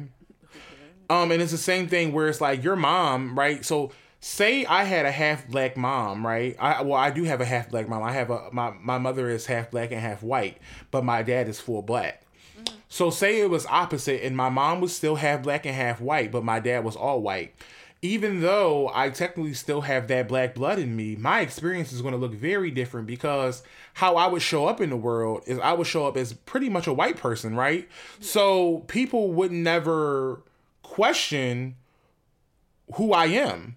Yeah. They would never question where I come from. And even if they did find out that my mom was half white, it wouldn't matter because, she still has that distance from blackness. Because as we know, times are not like they used to be. So there are people who don't believe in integration, but for the most part, that's the new trend. Like mixing and, miscegenating and, I'm saying, trying to get that black out of your blood is the trend now. Because everybody is looking to be mixed. Everybody's looking to be exotic. Everybody is looking to just be, anything but black. And that's how they're achieving it. While the same people we're looking to be like are looking to be us. True. And so it's just weird. And those are really just my thoughts, and they're imperfect thoughts. So people can always feel free to challenge me on those thoughts. I have no problem with that. You can slide in my DM. I have these conversations with people all the time.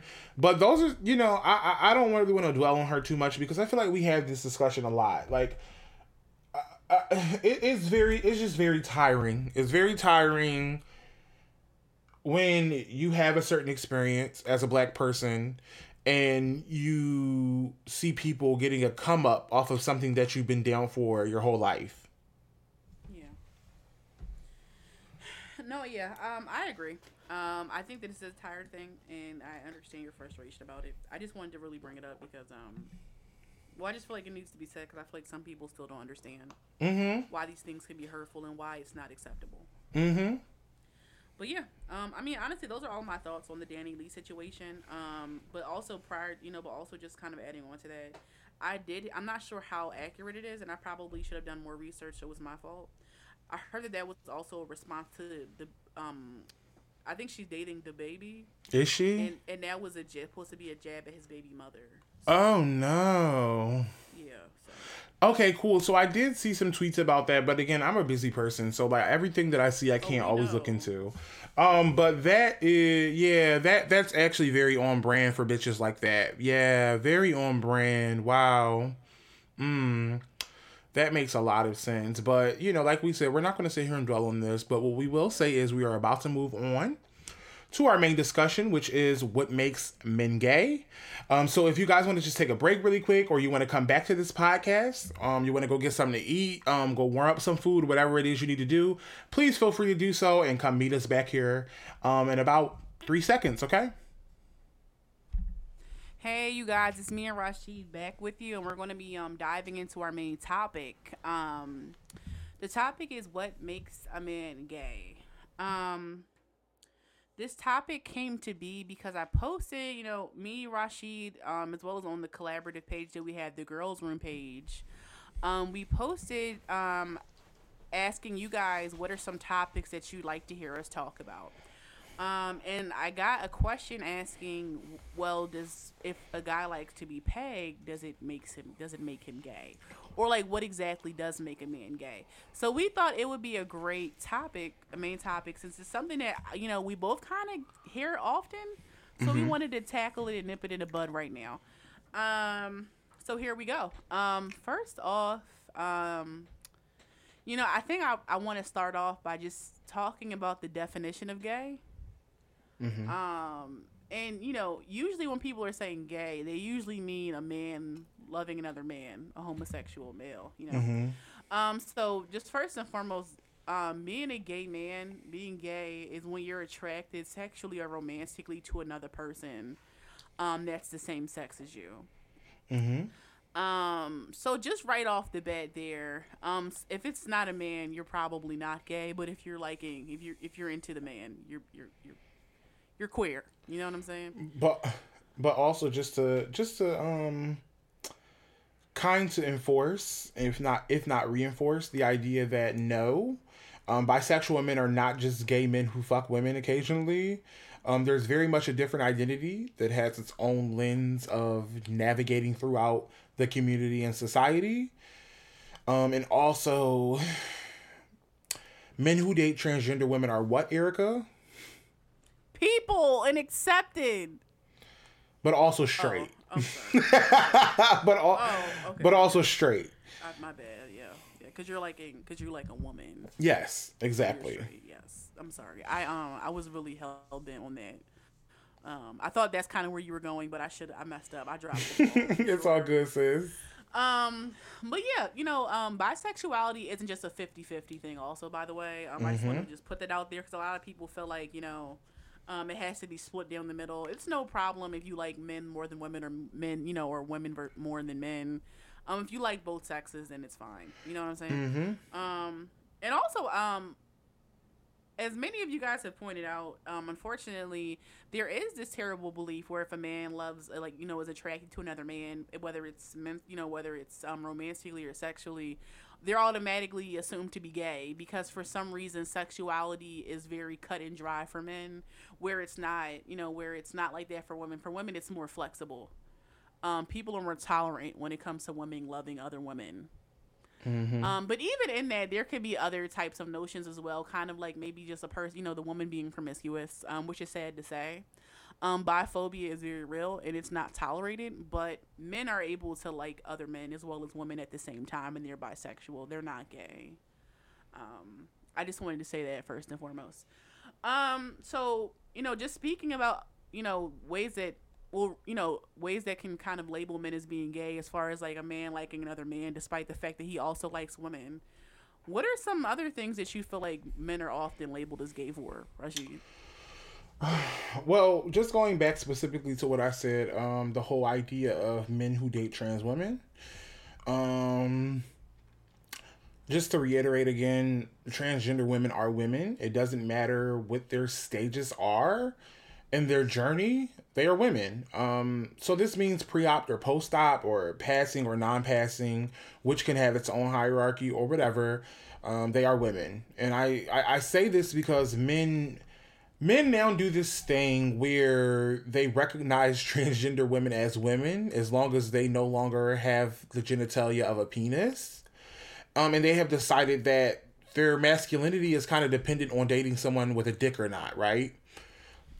So wait, what? I'm sorry. Yeah, I'm sorry. And it's weird because I that's interesting. Because I know people who date trans folks, not necessarily exclusively, and so though my friends are not, well, I can't even say that because sometimes you're guilty by association. I've had run-ins with their friends, and their friends have made very weird statements about this, and you would think that people who are dating those folks would try to have a little bit more compassion for them and a little bit more empathy, and then also do a little bit more research. And so you kind of start to understand how that is more of a fetish rather than a genuine interest, right? A genuine pursuit of love, right? And so again, so like, genitalia really just does not determine gender, and that's on period. And so I've come into a point in my life where I realize that like gender, like other identities, is a lived experience. And so the way that you interact with people informs your gender, and your gender kind of informs the way you interact with the world. And so how can I kind of give an example of that? So like trans women in sex work, right? More trans women are less likely to find what they call quote unquote honest work, so they have to turn to sex work because of discrimination. Gay men in closets, men in the patriarchy standard and expectation, white people in avoidance. So people's identities kind of inform how they interact with the world around them, right? Yeah. So I don't know. How do you feel about that? Wait, before I say this, I just want to say something else real quick, just to make sure that this is also emphasized. It's really inappropriate to ask trans people about their genitalia. Yes. They're not their genitalia. Mm-hmm. None of us are really our genitalia, for real. But please don't ask that. That's very inappropriate, and it's unacceptable. Mm-hmm. I just oftentimes think of that interview that Wendy Williams had with Laverne Cox, where she kept trying to probe at the conversation towards the genitalia. Oh my God, did she do that? Often. Yeah, and it makes me cringe often. So I just kind of wanted to say that, and I just want to make sure that I said it here because I know people listen. I just want to make this an educational moment. That's not acceptable, and to please don't do that. Yes. Yeah, I agree. Thank you for that. I really do. Yes, that's a sentiment. Just specifically because we've also come into this time where they do this thing where they're like baiting. It's like they do this thing where they're like, oh, baiting, and she baited this person and they baited this person, and I'm like, no, attraction is attraction, and you were attracted to somebody who just happens to be trans but is definitely a woman. You don't have to be ashamed for it, boo boo, because you're definitely still straight if that's what your masculinity relies on. But you also don't have to be violent when it comes to these reactions when you find out that you think you were swayed, but your attractions and your sexual desires are just to control. That's really not her problem. That's more so a self-control issue, huh? Yeah, it is. Also, before I answer your question, I just want to say that I am deeply embarrassed. Could you repeat the question for me, please? Oh, no. My question for you was, I wonder what your experience with, like what discourses have you come across as far as like trans women and, men dating trans women, well, cisgendered men dating trans women, and what has your experience been around those discourses? I mean, quite frankly, I don't think I've really had any amazing experiences around cis men who date transgender women. Oftentimes, unfortunately, I am sad to say that,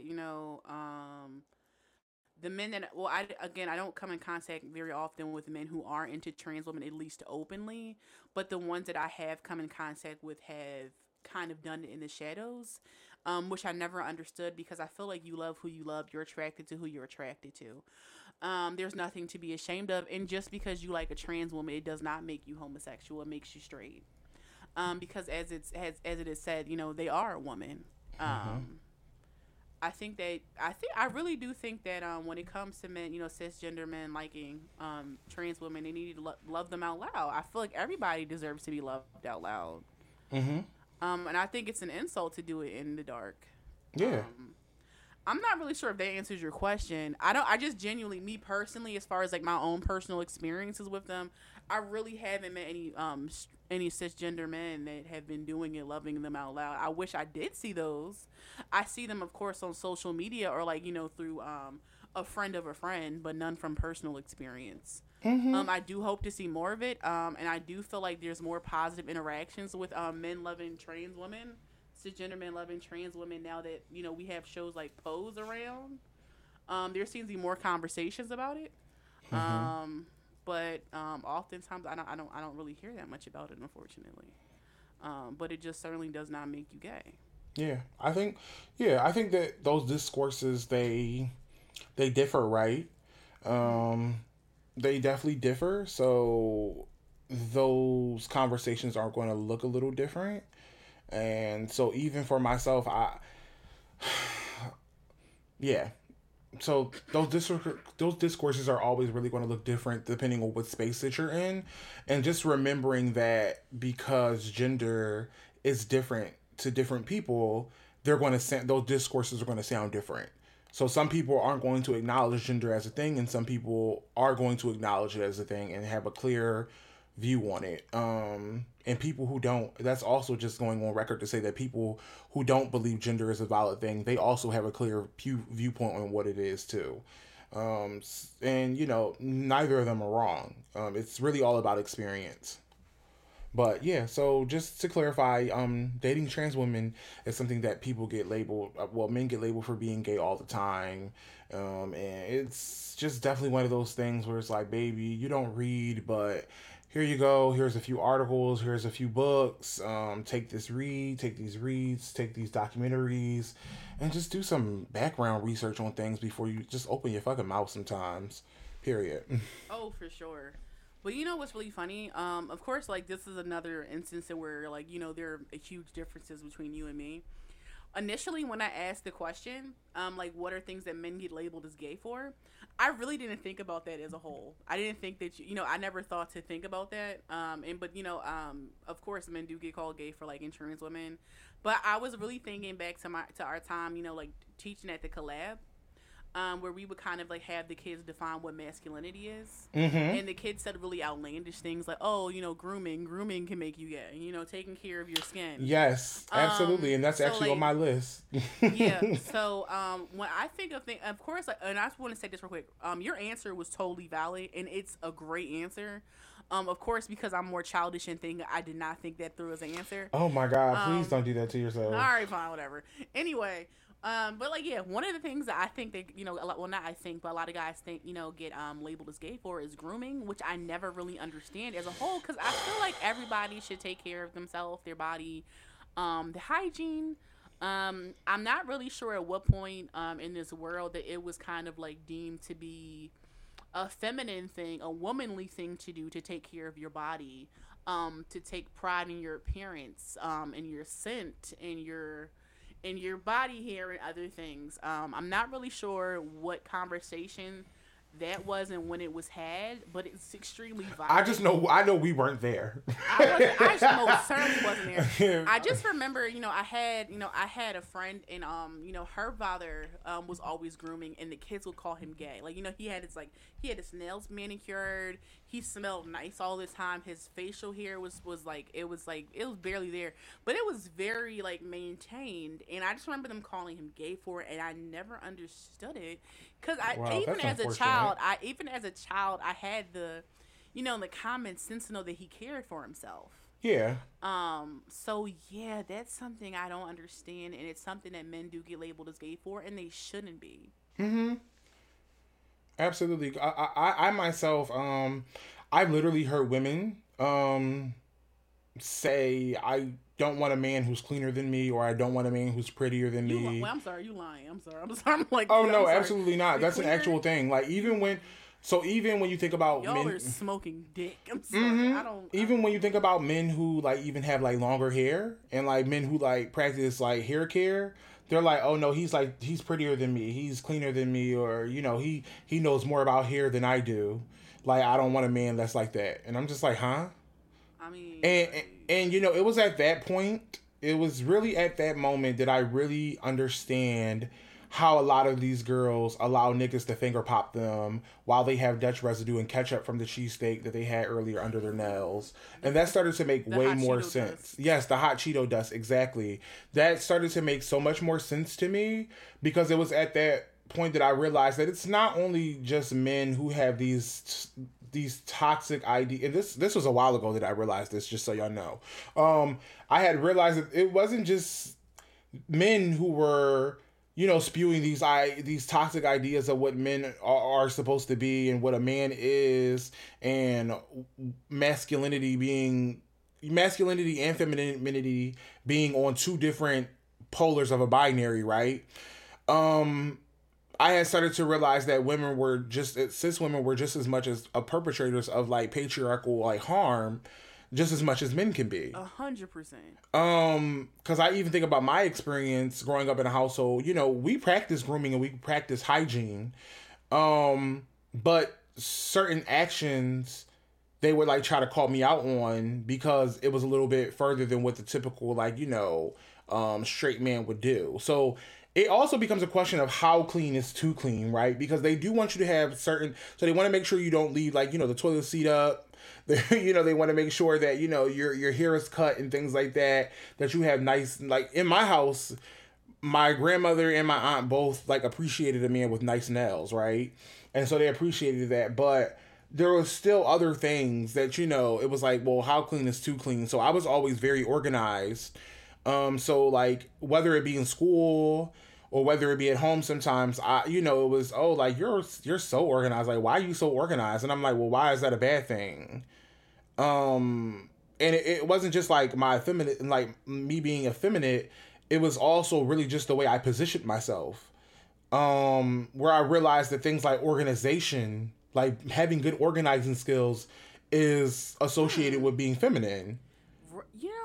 Okay, go ahead. I'm listening.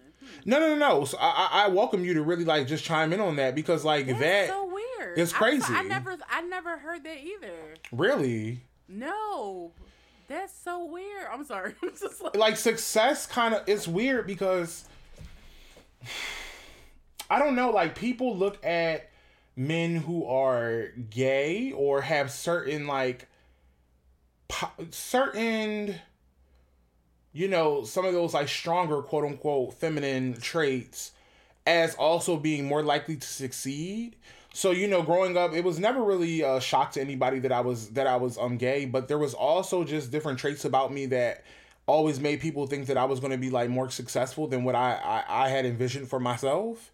And while I thought these things were just normal, again, like organizing, like having organizing skills, having good handwriting and things like that. You do have good handwriting, I will say. But like, people always was like, oh, you have handwriting like a girl. And I'm like, what? Like, what the fuck does that even mean? I was told the opposite, so I definitely feel that's weird. Yeah. So, so like so just like that, like the grooming and just even, I don't know, like, but just like to expand off of what you had just said, that's kind of like what I had got growing up. I really did. I heard that, and I've heard that even from some of the friends that I still have today. Of course, I worked through that with them. But because they're my friends, so they get a little bit more leeway than these bitches in the streets. But, it's a lot of just socialization and a lot of harmful things that we've learned and that we've been programmed to believe as natural, when people don't realize that these things were actually just taught some time ago, and we were never able to like form our own ideologies, and we were never able to like study other culture. Westernized culture is very specific, and they make sure that you are following certain things so that you can assimilate to their white world, right? And so so I don't know, and it's crazy because I feel like that grooming thing, even though I do think that white people are kind of like, at the root of it. Yeah, not even that, but I think even though that white people, correct me if I'm wrong, or even just give your sentiment, other people to chime in, of course, give your commentary. But what I've noticed is white men are given the space to have a little bit more grooming, because even in those stores like Target and, Bath and Body Works, when they have those like sections for men, the ingredients are always targeted towards white men, right? Because I don't have the same hair as a white man. I don't have the same skin as a white man. So I require different hygiene products in them. More sensitive more sensitive products.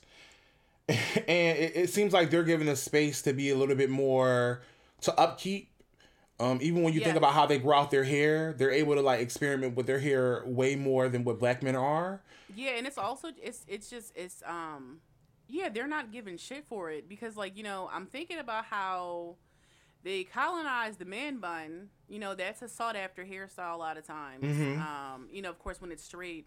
But, you know, you have black men that do that, whether it's their own modifications dealing with braids and things like that. And it's automatically kind of written off as kind of like being ghetto or being unkept. Or even when it's like not braided. You know, black Yep. men have been doing, you know, braids for so many years. Mm-hmm. It's often seen as unprofessional and just, yeah. But yeah, no, I definitely agree with you because like I'm just really thinking about going down the beauty aisles. There's never any products for black men there, and you know even when, um, yeah, no, I mean like I think Shea Moisture has a line of stuff for men, but like Yes. even then Mm-hmm. not so much. But yeah, no, you're right. But You're then right. even the way that they like kind of catered those products to those men, right? It's very centered around their beards because beards are supposed to be the only acceptable form of hair care on a Yeah, man, right? Because we yeah. know scientifically that beards are actually the dirtiest things that a man can have on his body. And even also thinking back to the different, so like even okay, so you know you have the various lines of skincare or hair care for women, and then you go to things for men, and it's like the 6-in-1 body wash mixed with, it's like the body wash, the shampoo, the conditioner, the dishwasher, the deodorant, the nail Yes, polish, and yes. it's just very odd because I'm like, how can this one thing be catering to all of these purposes? And it kind of like sets that standard for laziness. It like Yeah, sets it that standard does. for like you shouldn't be putting in that much work to maintain Yeah, hygiene. yeah. No, yeah, no, you're definitely right. You're definitely right about that. That's they're set up for failure for that. But you know, I oftentimes think about this one interaction. I'm not sure if you remember me telling you this, but somebody was telling me that they didn't wash in between their cheeks, their ass cheeks, because they thought it was gay. But they were leaving like so, but they smell, you know, they smelled and they were leaving shit stains on the sheets. So I'm in actual fucking tears right now. Like, that's my takeaway from you. I don't know how do you feel about that, right? but like, I'm about to be like you. What's your discourse around that? it's so true though because even me and Chantel, Chantel's my best friend for folks who don't know. Me and Chantel were having this conversation about how men we found out I grew up in a household where we not only use one rag but we use two, so one for the face and one for the body. And it wasn't until we got to adulthood that we realized that men were either using one rag or no rag at all. Yeah, And so I they're don't just know. Yeah, putting men. Yeah, all the men's bathrooms I've been in. It's like, oh man, like it's such a luxury to see a guy that uses like you know two rags, but also like on top of that one rag that doesn't look like it's on its last leg, because it's like every like I'm really it's really drawing. I can't tell you how many niggas bathrooms I've been in where they have the one washcloth for their body and it has holes on it like literally hanging on by a thread. I'd be like, what is going on? but also when you realize that Not your sometimes dick inside of me. Let me stop. Like, oh no but then also like when the rags are like dry and they start to take form of whatever it is they're hanging on because it like has all this like dirt and like soap residue left on it goodness, and no, it's when like it's stiff.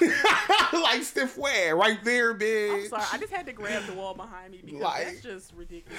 it is. It's just so tiresome. It's like these niggas really just like they have so much opinion on everything, but they don't even like put rags in between their asses. Like y'all Not you literally talking have about my leave out and you can't wash your ass. right. Like you literally have doo doo crumbs like literally falling out the midst of your Dingleberries. ass. Like as you sit online and talk shit about queer people, trans people, disabled people, and I'm just like, babes, do better. Go wipe your ass. Like it's giving nothing because you did nothing to secure your hygiene. Yeah. So what else? Like what else? What else have you? Well, yeah. What else? What else have you like seen or heard that people kind of associate men with being gay for? Oh man, like it's just so many terrible things. Of course, when men are like being like showing their feelings, Yes. it's a sign of being Yes. gay. You know, without a shadow of a doubt, they're so right. Let me stop. No, yeah, that's upsetting to me because I can't tell you how many friends I've had in the past. And I say the past because we're no longer friends. Have said things like that, and it's very upsetting because it's like I feel like in the same, it's kind of like very similar to what I said earlier, damned if you do, damned if you don't. Because it's like, I have so many female friends that, they don't want men to show emotion, but in the same breath, they're like, well, you know what? He's not in tune with my emotions enough, or he's too stoic. Mm-hmm. And it's kind of like, well, pick a fucking side. Like, which one is it? Mm-hmm. Yeah, I don't. So it's like if a man is kind of showing any emotion other than rage or indifference, he's Absolutely. deemed to be feminine. He's not. He's gay. Mm-hmm. I don't understand that at all either. You're just gonna hear me saying I don't understand it because I don't understand it. Absolutely. Because it's like, we kind of have this. We have this thing where we always say like men can cry too, or let men be sensitive. But do we give them the space to be sensitive? Right. Because a lot of times, like, we look at men when they're like expressing themselves, even if it's like crying, and we look at them like they just gave an angel leprosy. Okay. Like, it's kind of like, how dare you cry in front of me? And that's not fair, because like men go through things. And that's very evident because so many men have like mental health issues right now. And, because we don't give them these spaces to like really express themselves, verbally, emotionally, it's just this increase in depression, anxiety. And it's very unsettling, and also men don't really feel safe to go to therapists or don't have access to therapists. Yeah, I don't get it. Mm-hmm. I would have to agree with that. It's just like feeling, emotions, feeling anything is a very human thing, and to kind of just like deprive somebody of that, I can't even imagine the audacity that it takes. Mm-hmm. I don't think there's ever been an instance where a man cried in front of me and I said something toxic in response to that. I want people to cry in front of me, not like because I'm like basking, like ha ha ha. Like, I don't want people to cry in front of me like that, but I want people to feel comfortable. I want them to be open and transparent. I want them to feel. Absolutely. So yeah. I definitely think that I feel that way. Even reflecting again on childhood and growing up with like two women, specifically my aunt, she was, wildly abusive. And I remember even times when I would express myself to her as far as like what I felt about her actions. One time she went as far as even to tell me like, that's that faggot shit I be talking about. Like, no, I'm sorry. Right. I'm sorry. And so it's like, that's faggotry, but at the end of the day, you're going to hear what the fuck I have to say. I don't care whether you validate me or not, because what you're not going to do is continue to think you're going to talk to me any kind of way or treat me any kind of way. And then I don't have that same, that same right to put you in your place. And I see that. I see that manifest a lot in a lot of cisgendered women these days as well. Cisgendered women like kind of have this air where they feel like they are in their right to do a lot of things to men. I have personally seen women like hit on men and things like that, and then feel like even the slightest like, him like cussing her out after or something like that is damning. And I'm like, you do realize you are putting your hands on, or you are speaking to another human being, right? And they're like, oh, like, that's bitch shit. Like, you know what I'm saying? You should be able to take it as a man. And it's like, what the fuck are y'all talking about? Like, what households have, like, it just shows the damage, to be honest. It really shows the damage that people go through in their childhoods, and they've learned this shit other places, right? And they bring it into these relationships that they have, and that's why they don't have healthy relationships, and they don't have quote unquote good men, because they also aren't giving them the space to be good men and, have that open line of communication. And it's also just teaching you that a lot of these people aren't practicing intimacy like they would say they do. Yeah. I just, because, to be intimate with somebody, it takes a certain level of honesty and also communication. So you have to know what that person likes and doesn't like, and not giving men the space to tell you, what hurts them and, what they like that you do. A lot of women really do want to hear, and just like men, I think this is just like a people thing. People really just want to hear what they want to hear. They don't want the negative aspects that come with communication. So people don't want to hear that they're wrong, and not necessarily that they're even wrong, or that they're just unconsciously causing some type of harm, right? Because they start to shut down. And rather than wanting to speak about it and talk about it it becomes I just want to avoid the situation, so I don't want to talk about it at all. So what I'm going to now do is ignore you until we're both over it, and then B, I'm just going to like run away from my feelings about the whole thing, or C, if I do talk about it, I'm going to I'm going to let you say what you have to say, but then I'm still going to make an excuse as to why this happened, or as to why I did what I did, right? Yeah. And Yeah. it's really hindering for both sides. But yeah, absolutely. Men are not given the space to have feelings, and they're not given the space to feel. And ultimately, they are labeled gay for it. They're labeled like to be bitches, and that overall speaks to misogyny, right? Because feelings are supposed to be a woman thing, but if you're acting like a bitch, and bitch is already a derogatory term about women, it just shows the misogyny of it, and it just shows how men literally allow they think they allow women to claim certain traits that they don't want, that they don't find desirable, because they already feel like they're the superior being, and all the traits they're taking are the superior traits. Take us to the mountaintop. Okay. Okay, Pastor Rasheed. Yes. Okay. Purr. It's nothing. Purr. Shout out to Roland Ray. Hope he's doing better in the hospital. Oh wow. I didn't know he was in there. Okay. Yeah, he caught on fire actually while he was lighting a cigarette. Well, why the fuck wasn't that in Wood's tea? I don't know. That's a really good question. Well, that's the tea. Anyway, do you have anything else that you wanted to add? Like, so what else you thought like made men gay, labels gay? Gestures. So, the crossing of the legs, talking with the hands. I myself have been, again, going off the experience. Again, I am gay, but those things didn't make me gay. And, my gayness didn't have anything to do with how I, use certain gestures. Like, I grew up in a house raised by 2 women, and actually 3.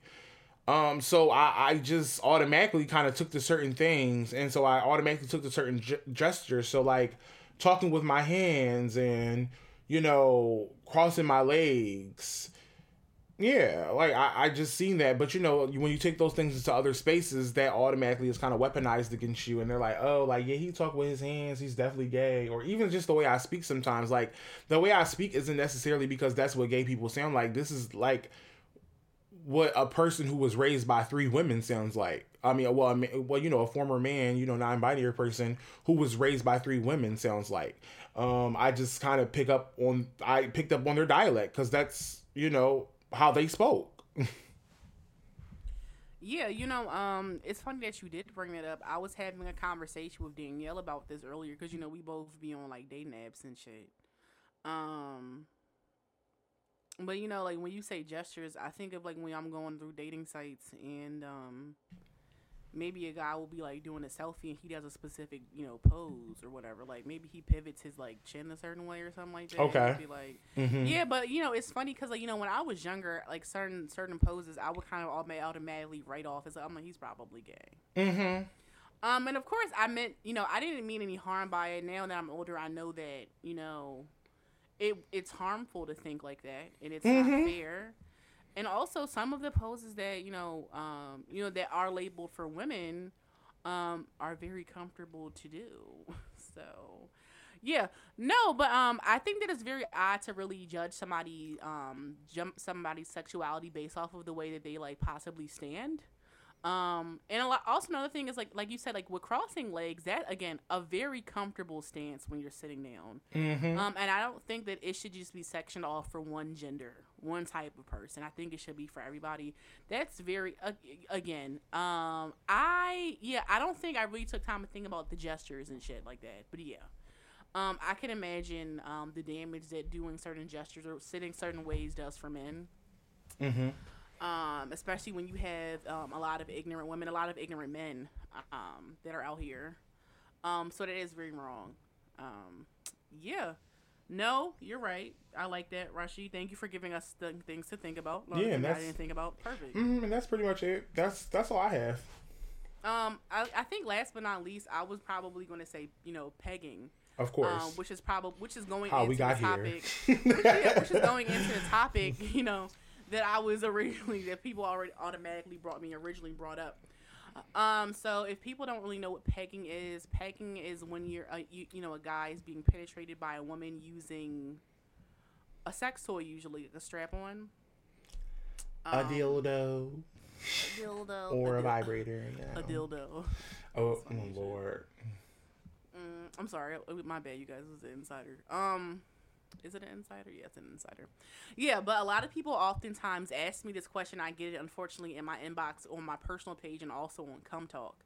Am I gay for wanting to be pegged? The answer is no. So the reason why, oh, wait, I'm sorry. Before I even go into that, Rasheed, do you think that men who like to be pegged are gay? Of course not. We had this discussion before. We talk about this a lot. I personally speak about this a lot. It is not. It's 100%. When the dynamic, again, Erica specifically said that, it is a man being penetrated by a woman rather than him penetrating her. And so just that dynamic, and when we go back to what is defined as gay, right? A man and a woman is straight. So, he can identify as other things, but if he identifies himself as straight, then that's what he is. He's a straight man. And, just a sexual act with a woman certainly doesn't make you anything but straight, to be honest. Correct. So we both also agree that, pegging does not make you gay. But I will just speak briefly about how, like, why men do enjoy, being pegged. Um, the asshole, the anus, the rectum. The anus is a sweet spot for men because of the G spot. In our last episode, Rasheed really spoke a bit about the pleasure he gets when he does things like prostate massages and things like that, and that's usually the effect that dildos and vibrators do for other men as well. Which is the main reason why men do enjoy getting pegged. They're just like being milked, being pleasured anally in general. I forgot what I was going to say, you guys. I do apologize for that. But yeah, like Rashi was saying earlier, it doesn't make you gay. It makes you feel like it makes you a person that does enjoy pleasure. Mm-hmm. And there's nothing wrong with that. People have no right to tell you that you're gay because you do like to be penetrated anally. I think the fact that a lot of times that we are depriving men of getting anally satisfied, we are kind of selfish in a way. Mm-hmm. Because why would you want to deprive somebody of having the greatest orgasm of their life? Mm-hmm. Absolutely. Yeah. Did you have anything to say about that? It's just really one of those things where, again, like, it is the most pleasure for men because, other, like, women don't have those enlarged, or just people with vaginas don't have those enlarged prostate glands like people with penises do, right? So there's a lot of nerving in there, and so much so that we've even labeled it the male G spot. And honestly, you really can orgasm from a prostate stimulation alone. Like it really gives. Look, no hands. Look, no hand. Oh, no. Go ahead. I'm sorry. No, I kind of enjoyed it. Go ahead. I'm sorry. But pecking really isn't gay, and anal sex as a whole has really been labeled as an act of homosexuality for so long. Even women think this. Women have always, well, not have always, but even women who I am in community with question and come to me sometimes with honest questions about, my boyfriend or my husband or my partner said he wanted to try this. He wanted to have anal sex, and I'm a little uncomfortable with that. And some of them are just like, I'm uncomfortable with it because I really just don't want anything in my ass, and I feel that, sis. Like I'm here with you with it, but also some of them are really just uncomfortable because, again, we've created this culture where we have associated anal sex with gay, right? Because that's the only way that gay men can have sex is through the butt. And no, actually, I'm lying. That is not the only way that gay men can have sex. So let me rebuke that. But that's the common way that people think that gay men have sex, and they paint that picture. We don't paint that picture, right? So even women, again, think this and have this toxic ideology and make men feel shame for this. So that's kind of why it becomes this shameful thing, and it goes back into that idea of intimacy. Couples aren't being honest with each other, and couples aren't allowed to, aren't being vulnerable with each other. So it really just becomes, relationships really fail a lot because of it, to be honest. And I guess I would like to question, and I would like to challenge. I always ask the women who I'm in community with, so you say that, you feel weird by him wanting you to, essentially fuck him. So, you think that that's gay, but would you actually rather him go out and get fucked by a man? Can I speak on it? Go ahead. Mm-hmm. Okay, cool. So as you know, and I think I've been pretty transparent when it comes to certain things on the actually everything on the podcast. In the past, I have spoke openly about how I'm really not interested in eating ass. And honestly, anything that has to do with the asshole. Absolutely. And I mean that even for myself, for real, I'm really not a fan of getting my ass eaten. I just really feel like it's not uncomfortable feeling. I don't you're laughing. I'm very serious. I mean, I probably have gotten my ass eaten maybe twice, and I don't know. It just feels really uncomfortable. It just feels all wet, and I'm really not into this sensation. I'm really not. And then also, I don't know, so I'm gonna keep it a being. So since we've been out, since we've been out of the podcast, we haven't recorded. It's probably since I think a little bit before I realized I was pregnant with Shiloh. I did attempt to eat ass, and it really was not for me. It really was not for me. It just really wasn't for me.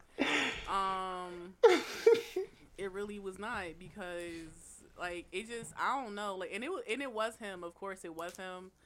I'm sorry, I'm popping bubble wrap because I got tight thinking about this, but it was yes, come on, anxiety. It was a really odd odor. It wasn't it didn't smell like shit, but it was it's not where it needs to be. It's like skin, right?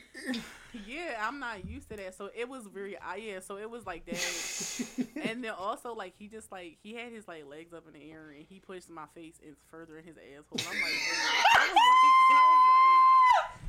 And I was like, wait, I don't know about all this. So, but with that being said, so I'm really not. Me personally, I'm not really trying to peg somebody because I can't feel I don't know in my head, and I'm speaking to this because I'm a person that honestly hasn't put their own fingers in their vagina, because I don't know why. I just really don't feel comfortable going past that muscle. I'm really being. This is the most transparent I've ever been on this podcast, by the way. But I have a thing going past muscle, so I can only imagine how that joint feel. And of course, I can't feel it, but I would feel the tension. You know what I'm saying? And that would really fuck with me. Because again, I don't go past my own vaginal muscle. This is so wrong.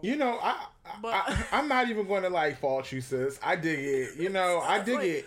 It's just different strokes for different folks. But yeah, but I say this to say, because you asked, if a guy, I always tell guys that are with me that are interested in being stimulated anally, if you want to go elsewhere and do it, I respect it, because I don't want to deprive anybody of any sensation. You feel me? Mm-hmm. But I'm really not trying to go past that muscle. That's really what it comes down to. I don't want to feel that tension. Mm-hmm. I want you to feel your best orgasm. It's just probably not for me. I can milk you. I can. Go ahead, girl. You can milk the girls. Yes. Of course, orally, but also, with the fingers, I don't know if people know about that milking, but yeah. Mm-hmm. But absolutely. Yeah. I know. I know, but I'm gonna say everybody else. So milking is also milk. It's called milking the prostate, when you kind of just continuously, caress and stimulate the prostate. So yeah, that's what I meant. I'm trying to make this a teacher moment. This is all again. I don't know. I think I really ranted and all of this shit came out. at least it's really a moment of transparency for everybody here, and I appreciate the time.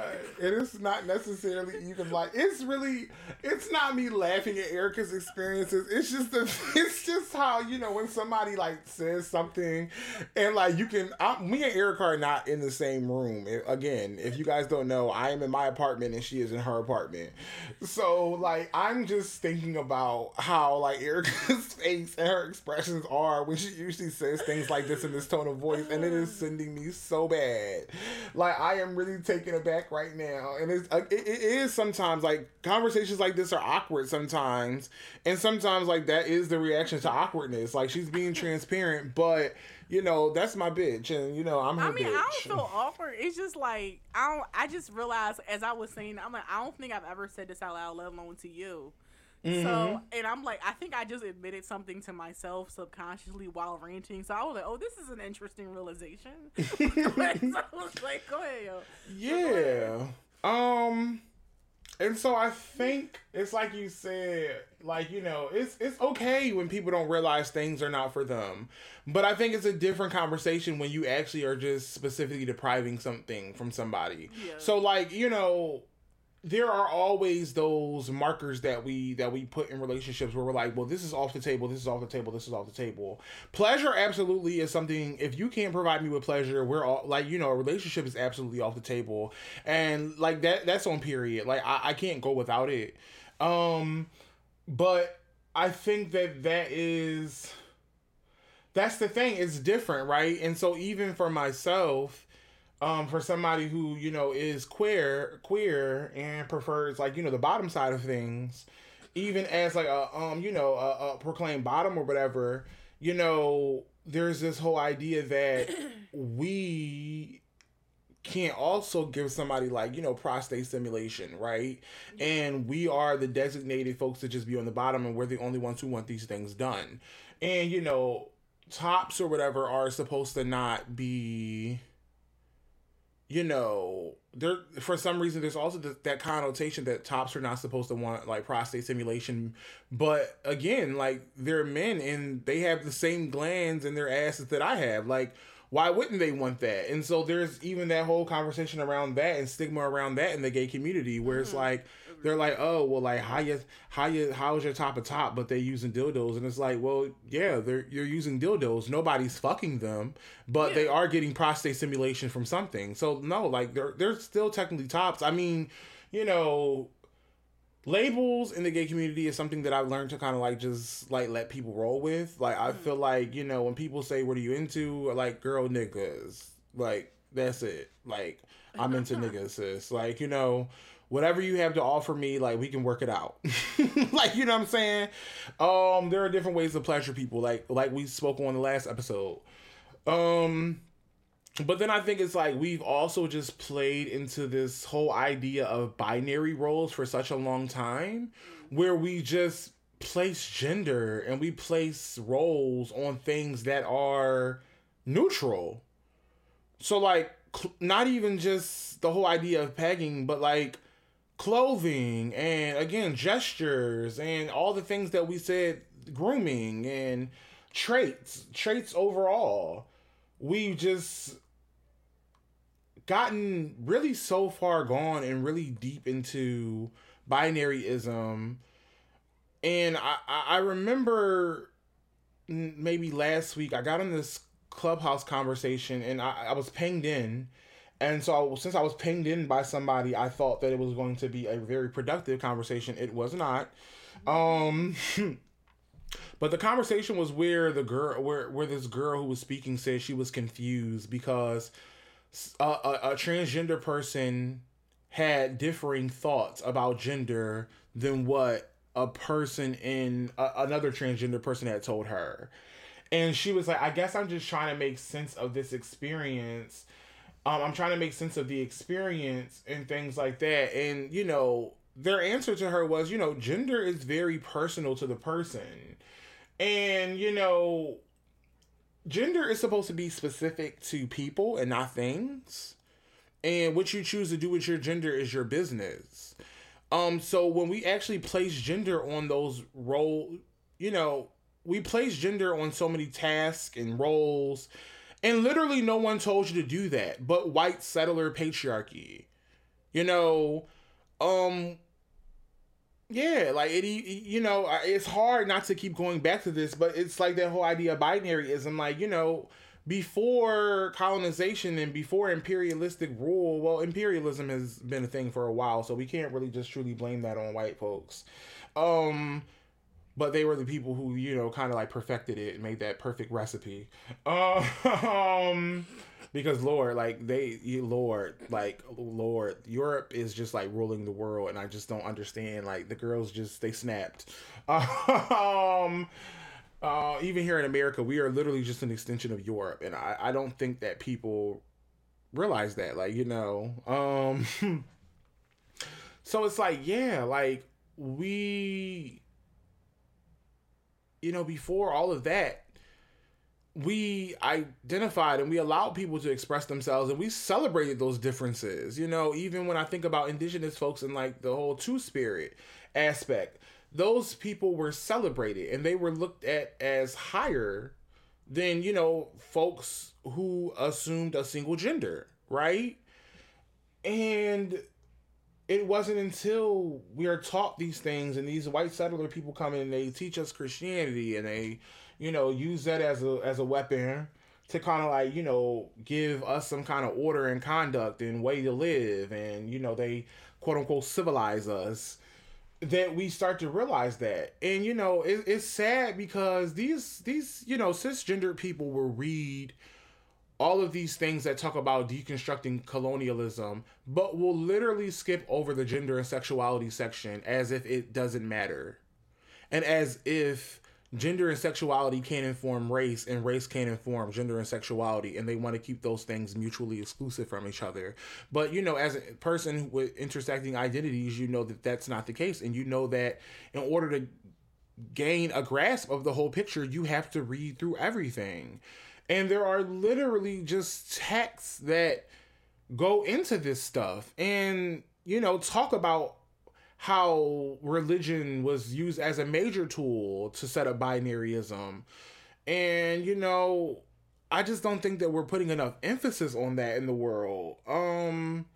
Yeah, so it's really just something that's really just crazy, and that we have to just come to grips with, and we have to be doing active work, and we have to be actually not just reading theory, but also starting to use that as praxis, and start making sure that we're actually taking the same steps to break binaryism, rather than just making it a quirky, like, Instagram post, Instagram like graphic, and actually making sure that we're doing the work to do those things. So making sure that when our sons say that they want to cook and they want a kitchen set, getting them a kitchen set.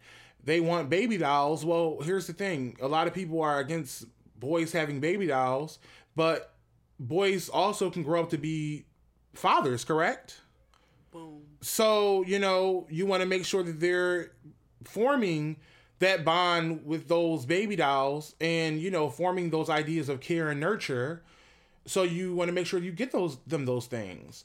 Women, they want to be into sports, dance and things where they move their bodies in ways that arouse, the masses, aren't the only ways that girls can be active. So if they want to be basketball players, they are allowed to be. And I myself am even, am even guilty of women who play basketball kind of masculinizing them and, automatically assuming that they're like lesbians and stuff, when that's the furthest thing from the truth. Like, I have a friend, Talethia, who plays basketball, and she's the furthest thing from a lesbian, right?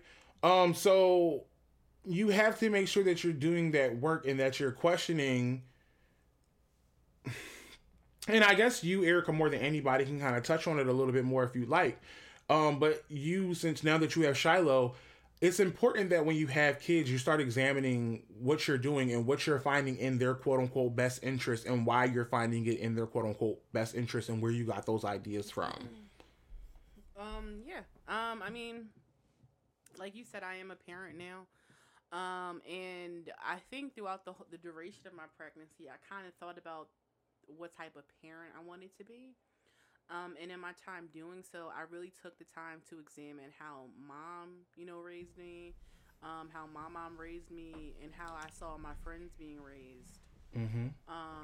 And of course, they were flawed because they were taught by their parents, and those parents were taught by their parents.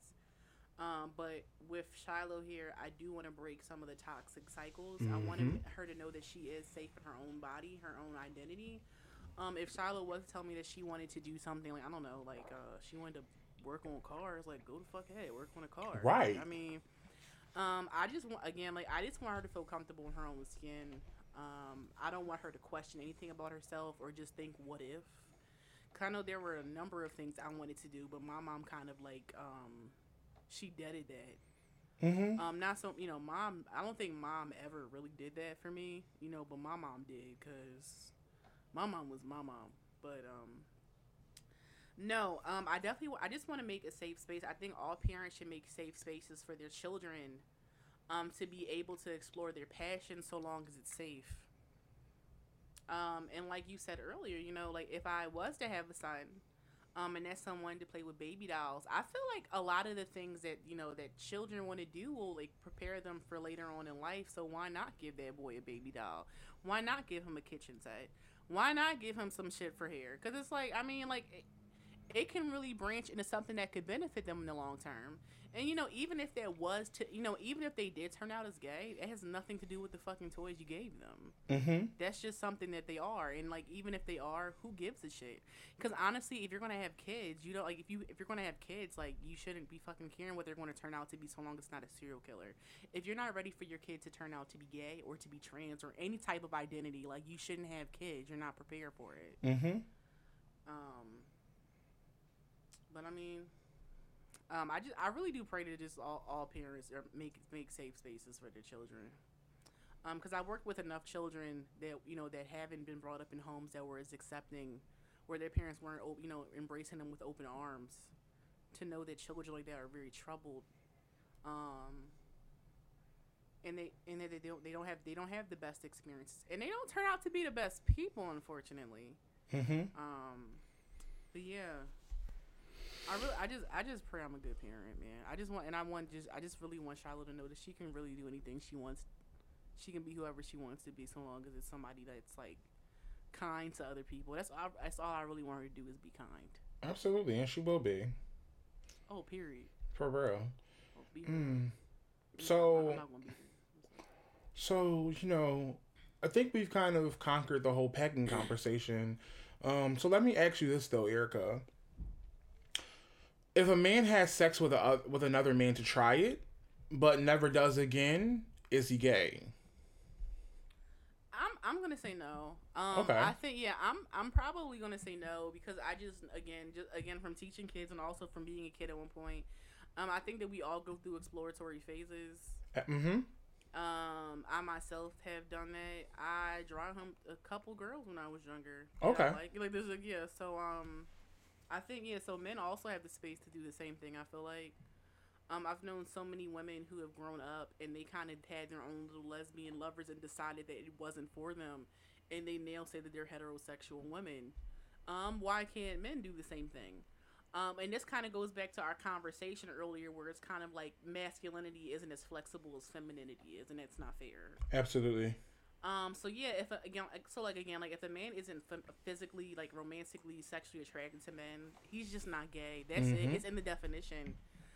If you're a man out there and you don't identify with that definition of gay, if you're not into men, romantically or sexually, you're not gay. For some reason, people always bring up in the conversation the man from Janet Jackson's husband and For Color Girls, Oh which is God. really wild for me, because he was sexually attracted to men. So in that definition, he is gay. It was just a poor example for people to bring up. Yeah. It was just the whole way that like that whole relationship was depicted was just harmful. It was, And yeah. especially with bringing the whole HIV/AIDS conversation and him contracting it and giving it to her was just like an overall just harmful context, and But just you know shows what's how sad, just though? Tyler Perry just he really is a catalyst, and he really is a messenger for a lot of his harmful stigma in his films. They've done that in various crime shows, though. I remember the episode that really informed a lot of people of the down low culture was in an episode of Law and Order SVU. Which is really crazy, because like, why are white people talking about down low culture? Yeah, and all of the men that were in the episode were like prominent black men who had loving families with wives and kids, who were having this game night every week or like every few weeks maybe. And it was just like, it was ridiculous. It was the most harmful fucking episode I've ever seen in my life. And ever since then, every time I hear people mention the concept of the down low, they always reference that episode of Law and Order SVU. Which is overall just tired. Yeah, like for me personally, I always think about that episode of Insecure where Molly was dating, in the first season when Molly was dating that man. And because he had shared with her, again, he was being vulnerable. He was letting her know from the jump, like, I experienced with, and he didn't see it as anything, because it wasn't, right? Because when you're secure with who you are and you know exactly who you are and what it is your wants are and your desires are, you don't have to be ashamed about those things, right? Because it's perfectly healthy, just like it is for women to experience just as well for a man. And I think it's like, first of all, people have to understand that your sexuality lays on a spectrum of fluidity. Just like gender. So you could absolutely be straight for years and then be gay for some years and then realize that you're not gay anymore. I mean, that you're not actually gay, and, go back to just dating just women. And like, your preferences will sometimes expand and sometimes they will lower. And so your dating pool will sometimes be more expansive and sometimes it will be like damn near nobody to choose from, right? And I just think that there's always been more room for women to try these things, because there's a visual and there's a fetish that men want, and because they get to make those rules, since they get to make those rules and stuff like that, it's like it's easier for the world to get over a woman finding her sexuality than it is a man. And just like you said, because with masculinity, there's just that, like, that it's not as flexible. And so there's also just a lot of misogyny and homophobia involved, right? And yeah, so like men only associate those, like I said earlier, men really only associate those traits that they don't want as feminine, automatically creating the idea that women are inferior, meaning that gay men are also inferior. So, when you touch a man, like, you might as well stay there because, like, that's where you're going. But I'll tell you, like, specifically, I have had, people who have experimented and they've asked me, like, I'm one of those people, like, I guess where, like Erica, people understand that I'm not looking to harm. I'm not looking to harm them, and I'm a little bit more understanding. So I have had people who I've just experimented with. Well, like, I've allowed people to use me as like an experiment, right? And a lot of people are like, more often than not, I think I've only had one person who was like, yeah, it was a good experience, but I really don't think it was for me. But I think they said they usually told me that the experience was good because, like, I handled it with care. Rather than, like, just forcing them to do all this different shit. I kind of just, like, let them, like, set the tone and the pace, since it was a learning experience for them.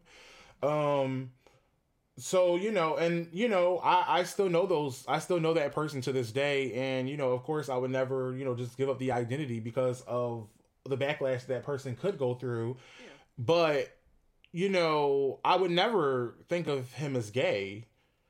I would never think of him as gay, and he still is a really good friend of mine, and I think that's, I'm saying, that's cool. Like, I'm saying, like, he's gone off and had relationships with, like, women, and I mean, he doesn't have any kids yet, but that's also not an expectation that I really care for anybody to have. You don't have to have kids to prove your your straightness, which I think that some people do as well. Also, nobody's entitled to have kids, even if you're a woman, because that shit's brutal, man. I'm gonna tell you that real quick. I'm sorry, I just wanted to say that because I'm like, I know women always get like asked that question when you gonna have kids. Absolutely. Girl, if you don't want them, don't have them because I almost died. Okay. Okay, and for real. So yeah, so I definitely feel that. But I guess what I'm more interested in talking about is, I guess, now those like why it is taboo, and specifically for our culture. And I mean, we've already kind of expanded on it. So I guess just like going back and kind of highlighting some of those points that we were talking about. So I can start, and I think that hip hop culture specifically is very harmful in the way that they conceptualize gender and sexuality. And hip hop culture specifically, reinforces the dehumanizing stigmas of both women and queer people. Okay, yeah. 100% that. Which I guess makes, which really does tie. I just always felt like when it comes to like black men, it's always like, even though there's such thing as like, masculinity, it's just black culture takes hyper masculinity to a whole different level. I am thinking this, and again, I really don't go in depth like Rasheed usually does. He may know more about it than me. When I think about black men with masculinity, I oftentimes think about slaves and everything, and how they were kind of, they had to assert their masculinity in some instances to protect the families and shit. I'm not sure if that could be a thing. It could be, but right. Who knows? But again, that goes into the idea of what I say. Like, race can inform gender and sexuality, right? Yeah. So no, you're absolutely right. So yeah, continue, sis. Go off, snap. Go ahead, girl. You know this shit. Just because, I just want to make it clear that a lot of people think that because they haven't necessarily expanded, I think that it does a disservice to people. It does a very big disservice to a lot of us when we spew that narrative that because people haven't done all these readings and all this watching of documentaries that they can't express their sentiments on things, because we know there are going to be discrepancies in those thoughts, which is why it is a community responsibility to make sure that we're all on the same level. So the same way that Erica today has been like, oh, I spoke a word and I put things into perspective for her, she has done the same thing for me in many instances. And it doesn't mean that, it doesn't mean that because you're not educated on it, you can't necessarily have an opinion. It just means that when you have that opinion and when you have those conversations, it's important that after somebody has, widened your viewpoint on it, it's important for you to do that follow-up work to make sure that you understand everything that they've said and understand where you have even obtained your former thoughts about that thing.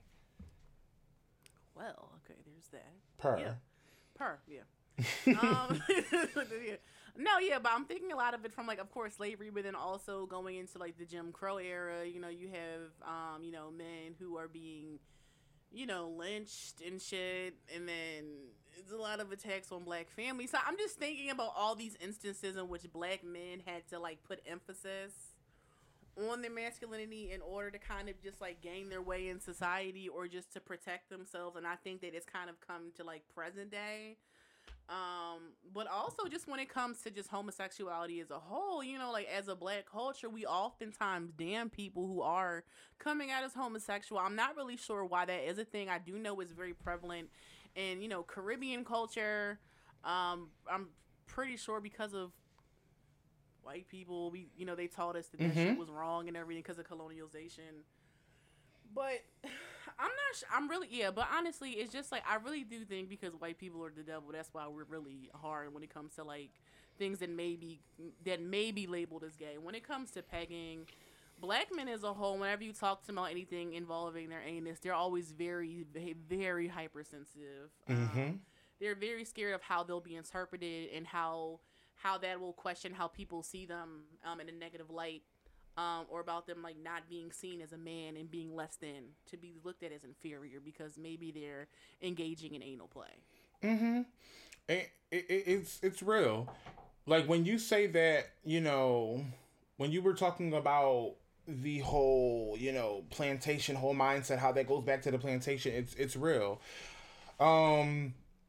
like black folks have a very inherent homophobia and misogynistic politic taught from generations of colonialism, right? So masculinity is so engraved in our culture that challenging it sometimes feels like challenging blackness.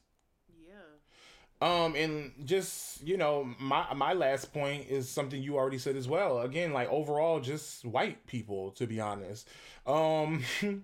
Like I have this kind of running joke with myself that like remember did you see Avengers Endgame? Of course. I'm sorry. I Cool. got hyped. My So do bad. you remember the battle scene at the end when Thanos has to like battle like 500 different people because everybody wants a piece at him? Yeah. So I don't know if you remember when Scarlet Witch told Thanos, "You took everything from me," and his response was, "I don't even know you." That's what struggling with white people feels like sometimes because Yeah. you try to tell them. And it's not even like we just tell them that they took everything from us. We give specifics and we also break it down. We give theories. We give like so much of ourselves and we give so much of our information and our brains and our willpower to them just for them to basically say, but that wasn't me. Like, you know what I'm saying? That wasn't me. Like this, we're living in it now. That's a great. And, Okay. and it very much just kind of like sums up that culture that they have of avoidance. Like it really is. Like it's very much that. Okay, I like that. I didn't know what you were getting at first because in my head you were going to talk about the all girls scene that was cringy, and I was like, this was forced as fuck. It very much was I tired. don't even know why I thought you were going to bring that up because I was like trying to figure out what part could he possibly be talking about, but that joint was cringy. I was like, this was not necessary at all. Okay, girl power. Okay. Yeah, but yeah, I really don't. I don't think I have anything more to say about the topic of why pegging is taboo or pegging as a whole. I just want to say, just in general, that pegging isn't gay. If you are a guy and you like to be pegged, there's nothing wrong with that. Get your best orgasm. Um, and as a woman, I think you also need to really think about why you don't want to peg a man. I mean, me, I don't like the muscle, but what's your reason? Think about that. Is it because you think that by pegging him, you're making he's like less of a man at that point? Mm-hmm. And honestly, if that's the truth, if that's your answer, then you're stupid. So that's all I wanted to say. Yeah. And I think that's that's kind of it's valid. Like again, we have to be intentional about the way that we navigate through society, right? So we're not always going to be able to point every little thing out, but as you work towards it and you make it an effort, things get easier. So you start to actually question things you were taught. And that's what life is. It should be like we commonly. I was just kind of like talking about this last night, and I was talking about this to my I was talking about this to somebody on Twitter last night, and I was talking about how basically the children of police have this thing where they feel like they have to protect the identities, right, of their parents, and they have to protect the careers and the honor of their parents because their parents are their parents, and you should love and you should honor your parents, right? But when you have a career like having a police officer in this day and age, there is a negative connotation that comes with it because of all of the things that we see in the media now that are being brought to the forefront and how they do operate. And it's important that whether your parent is a cop or whether your parent was just like superly patriarchal or your parent was overly religious, and those aren't really necessarily your ways. First of all, there's nothing wrong with being overly religious, as long as you aren't using that in a negative way or form. But if that was your experience and they were negative, then you understand what I'm talking about. It's very important that when your parents have very outdated ways of thinking, that you work hard to help them understand that. And I'm not saying to work yourself to the bone, but try to make a conscious effort to challenge them on their thoughts. Sometimes that will be a task, and sometimes you're not going to want to do it. And I honestly, I don't do it any longer. It's I've gotten to an age. You can try. So I'm going to tell you to try. I'm not going to tell you to actually work hard and do it, but you can try to make sure that you challenge them on their thoughts because Erica does that with mom. So Erica challenges mom on her thoughts all the time, but mom actually has, sometimes it's hard for her, but in the end, mom can understand that she doesn't have to fully understand everything, but she has to respect people's way of living. And I think that that's what's important. So I think that it's important that you break out of these things that your parents have taught you just because you want to love and honor your parents. You don't have to live, under the means of what your parents have taught you in order to honor them. If anything, you're supposed to use your parents' mistakes, and you can use their mistakes and honor them in that way, as how, you're going to lay the foundation to raise your kids. Because I have made realizations about my own grandmother that I have found to be really toxic, and that doesn't make her any less of a parent or any less of a provider than she was. But if she was here, I would absolutely let her know that I have forgiven her, that I forgive her for the things that I didn't even make a realization about until today. But I will also let her know that her mistakes are going to help me inform how I'm going to raise my kids. And that is very honorable. Because there's accountability in that on both parties, right? And they'll also get to see what mistakes they made when you raise your kids. And it's a learning process for you, and it's a learning process for them.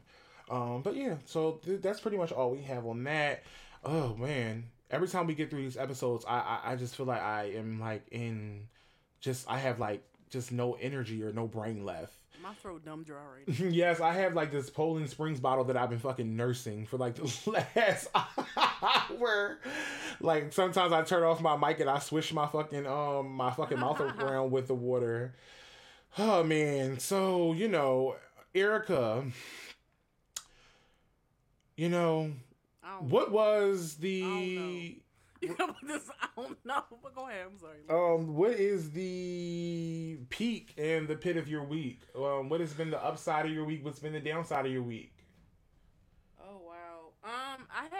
So the peak of my week, I'm gonna say is I got a call back from a job that I've been wanting for a while. Mm-hmm. I applied to them so fucking long ago. I'm surprised they even have my shit on file. Mm-hmm.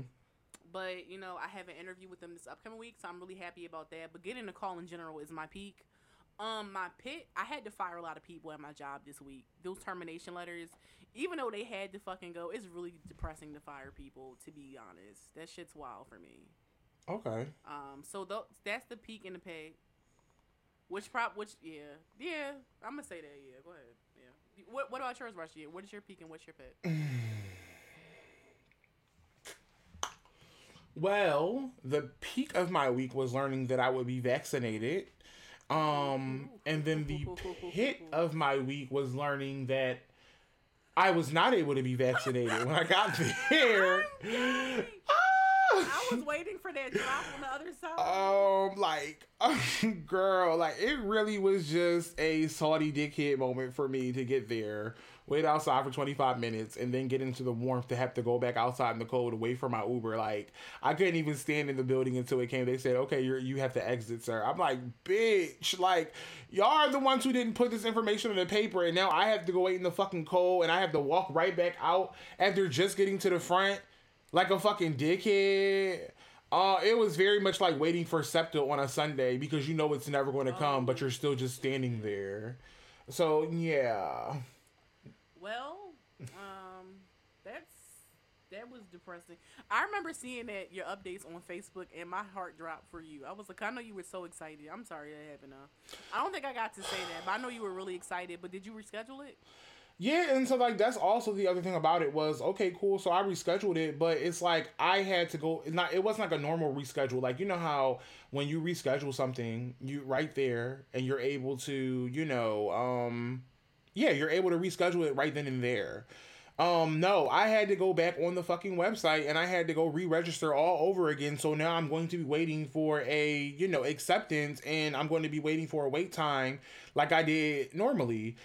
I mean, like I did in the beginning of the process. And so, that's just upsetting as fuck because y'all have, refuted information from the public. They sent over this preliminary list, right? And here's the thing. I appreciate the work that these doctors are doing, specifically these black doctors, right?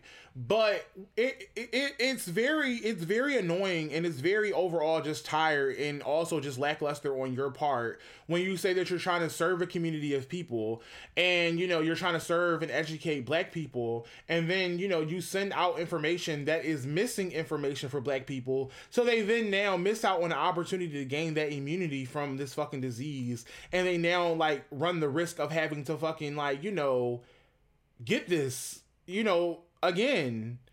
And so like I'm just like it overall was just a very like poor and distasteful like situation to me. Of course I didn't make a scene because that's not me, but I just was like, yeah, all right, cool, like I all right, like it was just very fucking annoying. But I didn't let that really ruin my day. I just I was mad about it for like 20 minutes, and then I moved on with my day and made sure that I informed the public so that they could like not make the same mistake.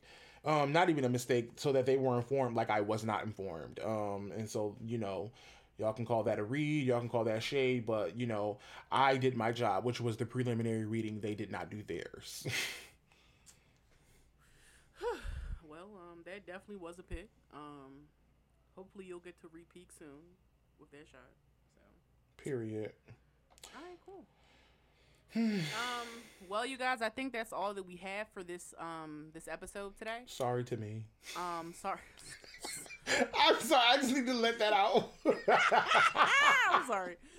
Yeah, sorry. Definitely sorry to Rasheed.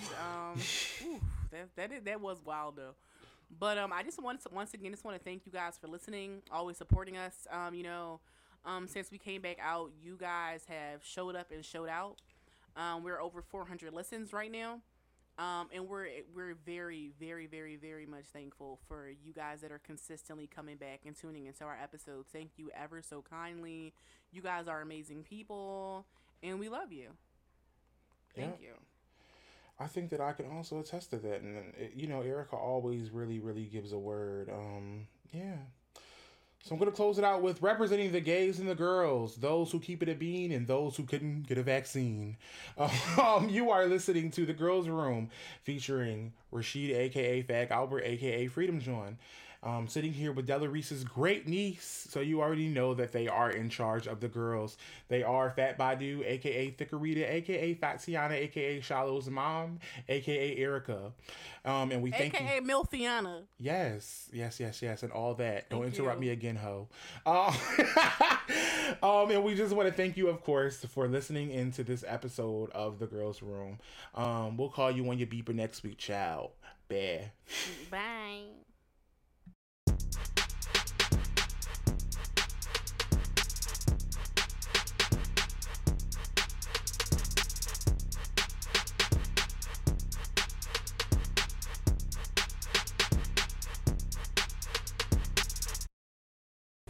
Hey, this is Erica, and I just wanted to send you a friendly reminder to follow us on Instagram and Twitter at The Girls Room. The Girls Room, TheGwOrlz Room. And we're available on Apple Music, Spotify, and all other podcasting platforms.